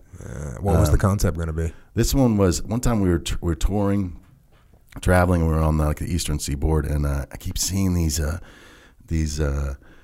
rooftop decks up on top of these kind of Victorian houses, and I'm like, what are those, you know? And the drummer was like, oh, those are called Widow's Walks, and those are the wives or significant others of captains and whatever, fishermen, whalers or stuff. Their husbands would leave and go do their jobs, but not return for many months or many weeks, and the wives would go up kind of scouting, looking, longing for their husbands to come home. And I just thought, like, oh, you got it. It's all right there, right? I mean, you have the romance, you have the drama, you have the sea, the power, you know? And just the story was already there. Yeah. I was like, oh, it's going to be easy. And so I started writing some of those, which there's a song called Widow's Walk. There's another one, Sycamore, that made the album. Mm-hmm. There's a couple that are still on there. But then I had these other songs that I was like, because it's confining. You know, if you're like, especially when I think of a concept album as a narrative, to be like, oh, well, there's this song about the fires in California in 2018, or there's this song about that. It wouldn't really fit in the construct of that. Mm-hmm. So I kind of abandoned the idea without, not entirely, kind of. Some of the songs made it, and then inadvertently other songs would have other angles and concepts and water and longing and lost loves and all kinds of stuff that ended up kind of getting into there and being part of the writing, but way looser, you know. Well, it's another great album, and you know, I always talk about there's not too many bands, in my opinion, that can do 5 awesome albums in a row. Like Black Sabbath, they did it. Zeppelin, they did it. Metallica, close, but they did it, right? There's not too many bands that can do 5 awesome albums in a row, and part of it is, I think, what you said earlier. You know, you were at this level where, you know, if you would have done that first demo and gotten picked up by whatever big record company and had a big bus and all this nice stuff, and you probably wouldn't have been able to squeeze out even 2 more good albums. But man, you were there, and you're knocking out every album that I don't know what number you're on right now, but it's more than 5, and you're still freaking putting out awesome work. And I don't know what the future holds, but I do know this: when you're back on the road, we will be there. Well, thank you kindly. You got any last thoughts, man?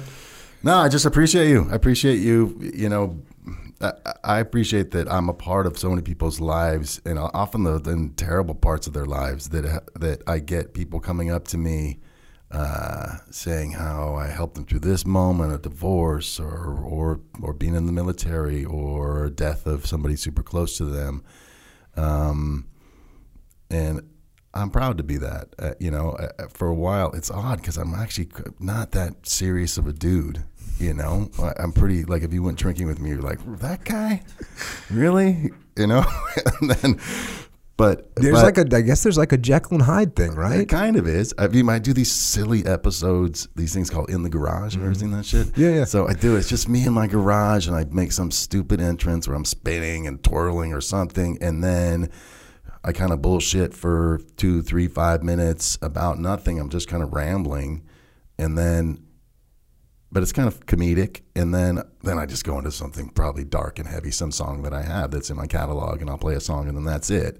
But it is kind of the duality of my persona, or not my persona, just who I am, but it's just like everything, I suppose. There's, laughter, and there's love, and there's, different sides of the coin. There's the light and the dark, and so I have that, and I explore that in music as well. Well, thanks for taking us on the road with you down that path. And like I said, look, I know I'm coming out dark because that's sort of where I tend to go. But man, there's a bunch of beautiful songs on there. The best music you can apply it to just about every part of your life. So thanks for coming on, man. Friggin' awesome. Thank you for having me. You think maybe take it out with one mo a jam? Shit, you got it. Something off the new album. Yeah, this is off the new album. This one's called No History. Yeah. Get some.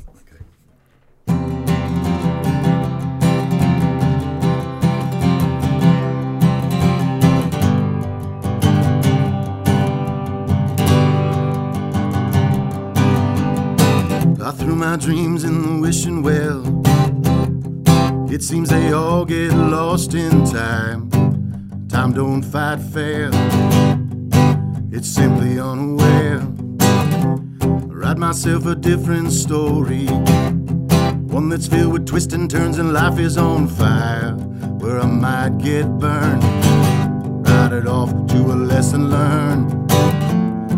Now I feel when the future comes that there won't be love for everyone.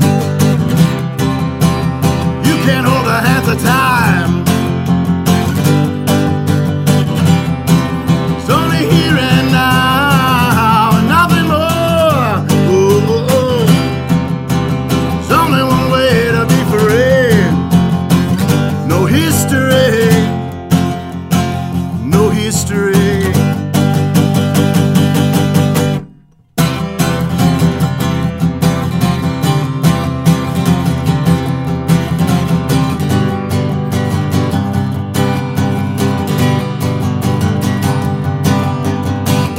Memories, they come crashing in. Living in the past is a waste of your life. You can't rewind, leave it all behind. What if morning never comes? Build your tomorrows out of today. They're all gonna go where nobody knows. I feel when the future comes that there won't be love for everyone. You can't hold the hands of time. It's only here and now.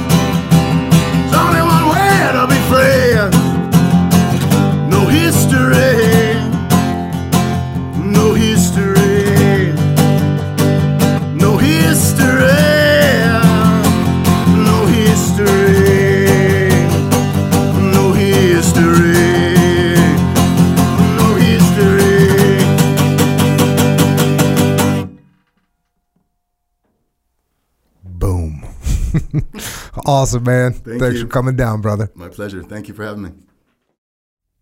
And with that, Jake, the White Buffalo Smith, has left the building. By the way, I forgot to mention this. You can find him on the interwebs at thewhitebuffalo.com, on Facebook at The White Buffalo, Instagram, Buffaloco. Buffaloco. I'm sure maybe Crazy Buffalo? Is it? I think it was Buffaloco. Buffaloco. Yeah. Yes. Twitter, Blanco Buffalo. Yeah, that's the one I knew. Right? So, and then YouTube. There's also a YouTube channel, The White Buffalo, where he puts out those little videos he was talking about. That's that, man. Awesome to have him down. Jake, thanks for coming down. And Echo. Yes, sir. There is some darkness Yeah, and some light in the world. it is true.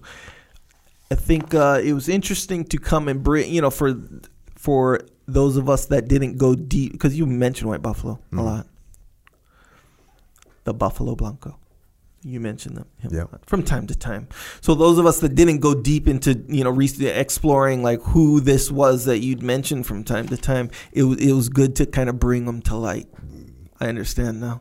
Yeah. I can Kind of recognize. I recognize. You kind of recognize, don't you? Yeah. At what point did you go down? Before we started recording and he was Sorting out his little test run. Yeah, I was like, okay. Actually, when he rolled in, and when someone starts talking, especially a big guy like him, I think they start talking. You're like, oh, you have a singing voice right now. Oh, Maybe you could I tell noticed. that, huh? You know why though? I think because like when I used to make like more like how should I say, like narrative type videos, and I would hire a lot of voiceover people. Yes. And I did some voiceovers for Echo Charles. Sure. Yes. So a lot of these professional voiceover people, like you listen to their demo, or some of the guys, like I'd call up on the phone, and when they answer the phone, I'm like, I see what you're working with there already, just them talking. One guy was like, you could tell he put it on to answer the phone. He's like, hello? And you're like, yeah, I'm looking for Mike Jacobs, the voice actor. And he's like, 1 second, please. Hello? Yeah, actually, that's essentially what happened. Except he just out the gate, he was performing. He was auditioning straight out on his own. But the thing is, I emailed him, so he knew I was going to call. So of course, but nonetheless, when I heard Jake talk, I was like, it hit me. Like, okay, I see you. And then got some pipes. Yes, sir. Yeah. And then that's why I was gonna ask him, like, so you didn't take any voice lessons or anything, but you just got the talent out of the gate. Just good. Legit. So yes. So is at that point, I think, is when it started to hit me, and then the first song was really, really good, and then the second song was really, really good. That's just the absolute tip of the iceberg, man. There's gold all throughout those albums, man. Yeah. Legit. I'm looking into it. Well, there's darkness in the world, as we heard. Yes, it's true. Also some light. Yes. We talk about the darkness, but we want to move towards the light. What do you got? How can we move towards the light? Yes, always be moving towards the light. You got to embrace the darkness every once in a while. But at the end of the day, you don't want to just hang out in darkness the whole time. That's why we're writing songs called Carnage. Check. And so, what are we doing? We're keeping ourselves capable as opposed to incapable. We are keeping ourselves healthy, which allows us to be capable, which allows us to get out of the darkness if need be. So this is what we're doing. We're working out. We're reading. You read a lot. I do. I read way more than I did before. Who was I just talking to? Somebody. I think it was Daryl Cooper. About like, bro, I didn't grow up just, there's a book. Let me start reading books. Yeah. But now I'm sort of like that. Like, that looks like well, he said, where'd you grow up? And you said Kauai. And he said, I wouldn't have read either if I grew up in Kauai. More stuff to do. Which, that was a good point, for sure. Valid point. Not that San Diego sucks, though. I think I'm just more mature and understand the value more. You know how, like, when you read, a lot of times it's like, I'm reading, I guess, as far as reading goes. Anyway, we're doing a lot of stuff to keep ourselves capable. Look, let's go back to working out. Through workouts, our bodies take a beating. It's the nature of working out, really. True. You work out, take a beating. True. Then you recover from that beating. Those are called gains. and we want to perpetuate gains, but you got to perpetuate beatings as well. So through The those beatings are the darkness, the gains are the light. are the light. Exactly right. exactly right. Anyway, so your joints will take a beating, so no worries. We got some good supplementation for those joints and for other stuff. So Jocko Fuel, this is a line of high quality, top tier quality supplementation. Anyway, joint warfare, joints. Keep your joints in the game, 100%. Super krill oil, same deal. Some antioxidants in there too. Super healthy for us. It's just a healthy situation, the krill oil. Vitamin D, and I'm going down the line, not in particular order. I'm going down the line in the order that I take them straight up. Every single morning, by the way. I'm back on the disciplined routine. Thanks for the suggestion too, by the way. Unless, okay, vitamin D, immunity, keep the immunity up. Also, Cold War for immunity. These are critical in staying in the game. And if you don't believe me, try not take them. I don't try not take them, but I'm just saying, theoretically, if you want to test Echo's theories, go ahead and try it. We don't recommend it. Yeah. Especially if you took them for a long time, then stop taking them. That's when you see, it's kind of like if you stop drinking. If you've been drinking for a long time, you stop drinking, how much energy you have the next day. It's kind of like that. Mm-hmm. I mean, in a matter of speaking. Anyway, you know what I'm talking about. Also, discipline the supplement. Okay. It's like a whole thing. It is a whole thing. Multiple choices. Yes. Multiple choice. Wait, what is? Discipline. Yes. Because you can have discipline pills, capsules. You can have discipline powder, and you can have discipline in the cans. Yes, the whole line of discipline is true. And it sorted itself out, and it makes sense to be like, okay, so discipline powder I take pretty much every day. Pretty much. Mm-hmm. Take it before workout. That's mainly the thing. But if I don't work out that day, just take it in the morning. Boom, kind of get off to a good sort of start, The can, I use it as essentially an energy drink. Except for that you don't feel like junk. Yeah, and it's like more refreshing than an energy drink. So it's kind of like a I don't know, a refreshing energy drink. Okay. Multiple flavors, by the way. And then the pills, that's sort of like on the go. I only took the pills one time. It's just, really? Yeah, it doesn't. I've taken the pills many times. Yeah, it hasn't rolled into my routine as seamlessly as maybe in your situation. It's nice to get that little hitter. Yep, it's true. It's nice to get that little hitter, boy. I would imagine so, yes. But Jocko White tea, we got that as well. We also got Molk. So look, you need supplementation. We talked about the gains being the light. Well, you need something to build the light with. It's true. From a physics point of view, sure. When you want to make gains, you need protein. Mm-hmm. You might as well have protein that tastes like a dessert. It's true. Get yourself some Molk. Yeah, it's true. So my son, he's 4. He'll be 4 this month. Goes into the closet. This was not yesterday, day before yesterday. Goes into the closet, gets the peanut butter Molk. Not the kid, don't worry, your kid one. And he says, can we make some milkshakes? Straight up. Isn't it awesome that your son wants something as much as you want him to have it? Yes. Here, go. Like, how often you get to say to your kid, yes, they're begging you to do something that's going to make them healthier, stronger, and a better person. Yeah, exactly right. Go. Have some Molk. I'll make all the Molk you want. How's that sound? Yeah, perfect. It's like them asking you, hey, can I go outside and do some push-ups? Like, do you mind if I do that? Do you mind if I go outside and do a bunch of 8-count bodybuilders just to get some? And you're like, absolutely. Yeah. Oh, can I have some Molk? Yes, you can. It's the same feeling. Mix it up for you. Yep. Let me throw it in the blender, throw it in the shaker, and just make one up for you. Yeah, exactly right. It's like, okay, you know how we play, where we want to be playing. We want to be playing the long game. Right? Strategic over tactical. Yes. So every once in a while, and I've said this before, it's true. Every once in a while, you get one of those golden diamond nuggets that is beneficial, short term and long term. They're rare. They're not every day. They're not every day at every corner. They're not. They're rare, but they're there. And Molk is one of them. Straight up one of them. Salmon sashimi is another one. That's my opinion.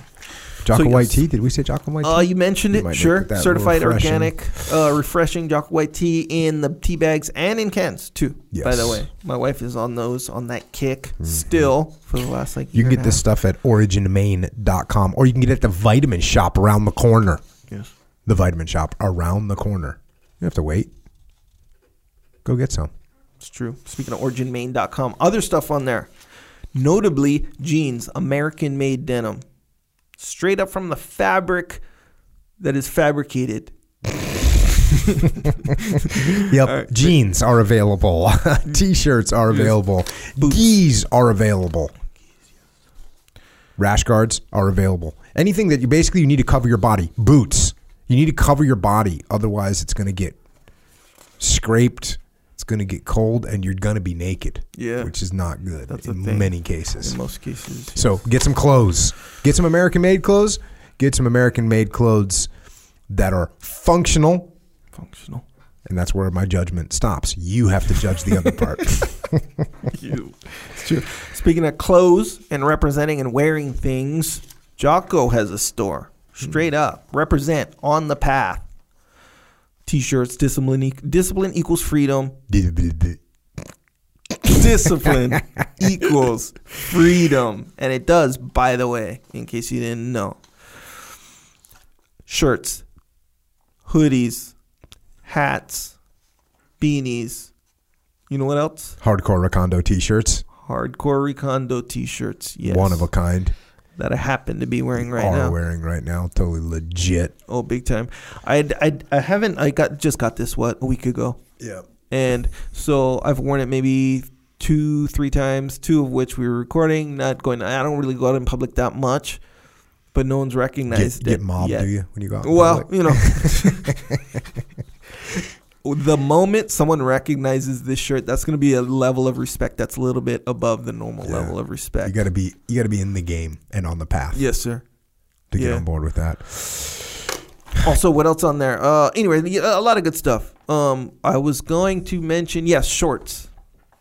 Board shorts. Functional. I'm going to do a whole thing. I might even make a video about the shorts. Because they're good. They're functional and look good. And they're like double functional board shorts. They are. That sounds like a marketing campaign. Double functional. Double functional. They are. Nonetheless, JockoStore.com. That's where You can also get some this stuff. Warrior Kid soap there, right? Yes, sir. There you can. Warrior Kid soap. Go get some of that. Also, subscribe to this podcast if you haven't yet, which if you haven't yet, maybe you shouldn't. Maybe you should just move on with your life. I don't know. Leave a review, whatever. We also have some other podcasts. We have the Jocko Unraveling podcast, which used to be called The Thread. It's back. It's in its full glory. We re-released or are re-releasing the threads that were removed. Mm-hmm. Now we have the Unraveling. We have some new Unravelings coming right now. They're out. They are. Grounded podcast. Haven't done one of those in a little while. We owe you. Warrior Kid podcast. Haven't done one of those in a little while. We owe you. But, there's a lot of lessons you need to hear multiple times, kids. So jump on them. We also have a YouTube channel where Echo takes and he enhances some videos, especially if it's a video that's very short and you could easily pay attention to. Then he puts a bunch of enhancement in there to make sure you can watch it for 2 minutes and 30 seconds. But when he does a 3-hour video, he doesn't put any enhancements in there. It's just a plain black and white video of 2 heads or 3 heads, people talking. Yeah. And for some reason, that's the way Echo's organized it, which is his call, But if you want to see what Jake Smith, the White Buffalo, looks like, if you want to figure out why they call him the White Buffalo, because he kind of represents that The White Buffalo. Yeah. in a visual kind of way. Sure. Oh, yeah. Come and check it out. Subscribe to the YouTube channel. Hit like. Smash the like button. I don't think people. I wore out that joke a few months ago. What? The smash the like Smash button? the like. No, smash the subscribe. Yeah. Like, comment, and subscribe. Okay, that's so weird. Well, yeah. There's a new one out there. Is there a new way of saying it? A new trend. They say hit the like button and leave a comment to help out the algorithm. Something along those lines.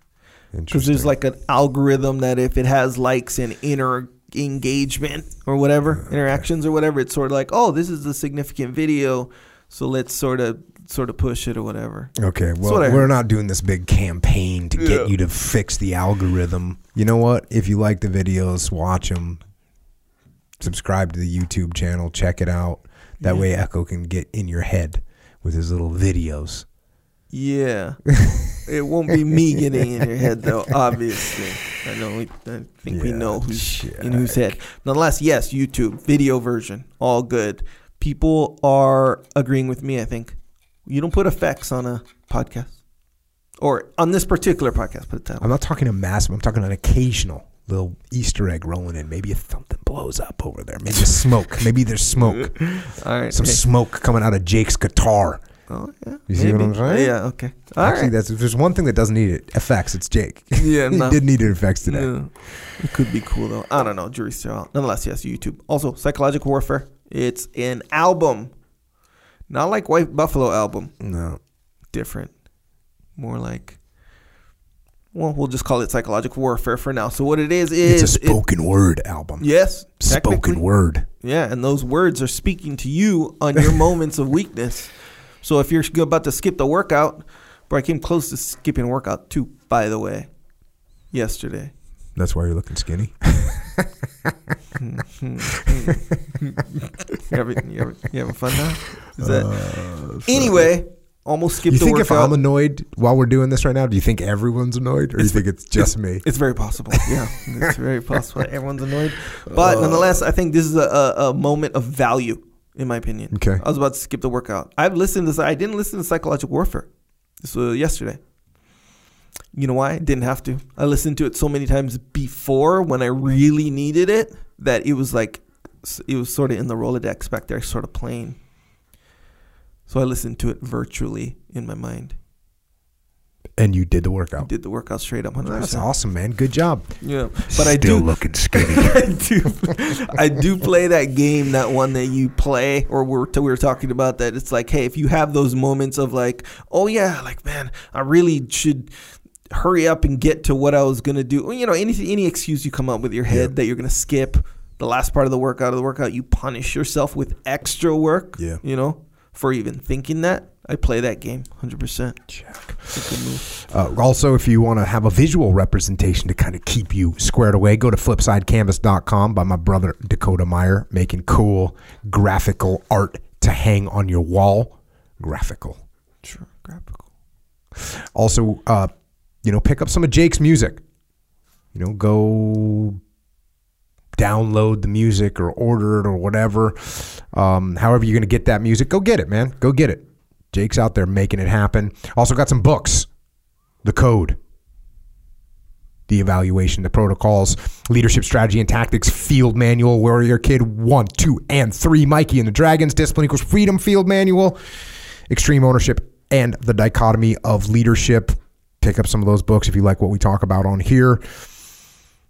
Also have a leadership consultancy called Echelon Front. If you need help with leadership inside your organization, go to echelonfront.com. If you want to get engaged in the online brigade that we have where I talk about leadership, I interact. You want to ask me a question? You're thinking, oh, I wish I could ask Jocko a question. You can. You can literally come on there and ask me a question. Doing 2 to 3 times a week. I'm on there, live interaction. Go to efonline.com. Leadership is not something that you just get and now you're good. And you know what? Maybe you want to ask me about jiu-jitsu. Maybe you want to ask me about some relationship that you're in. Whatever you want to ask me, come and ask me. efonline.com. We have the muster. The next muster is in Phoenix, Arizona, September 16th and 17th.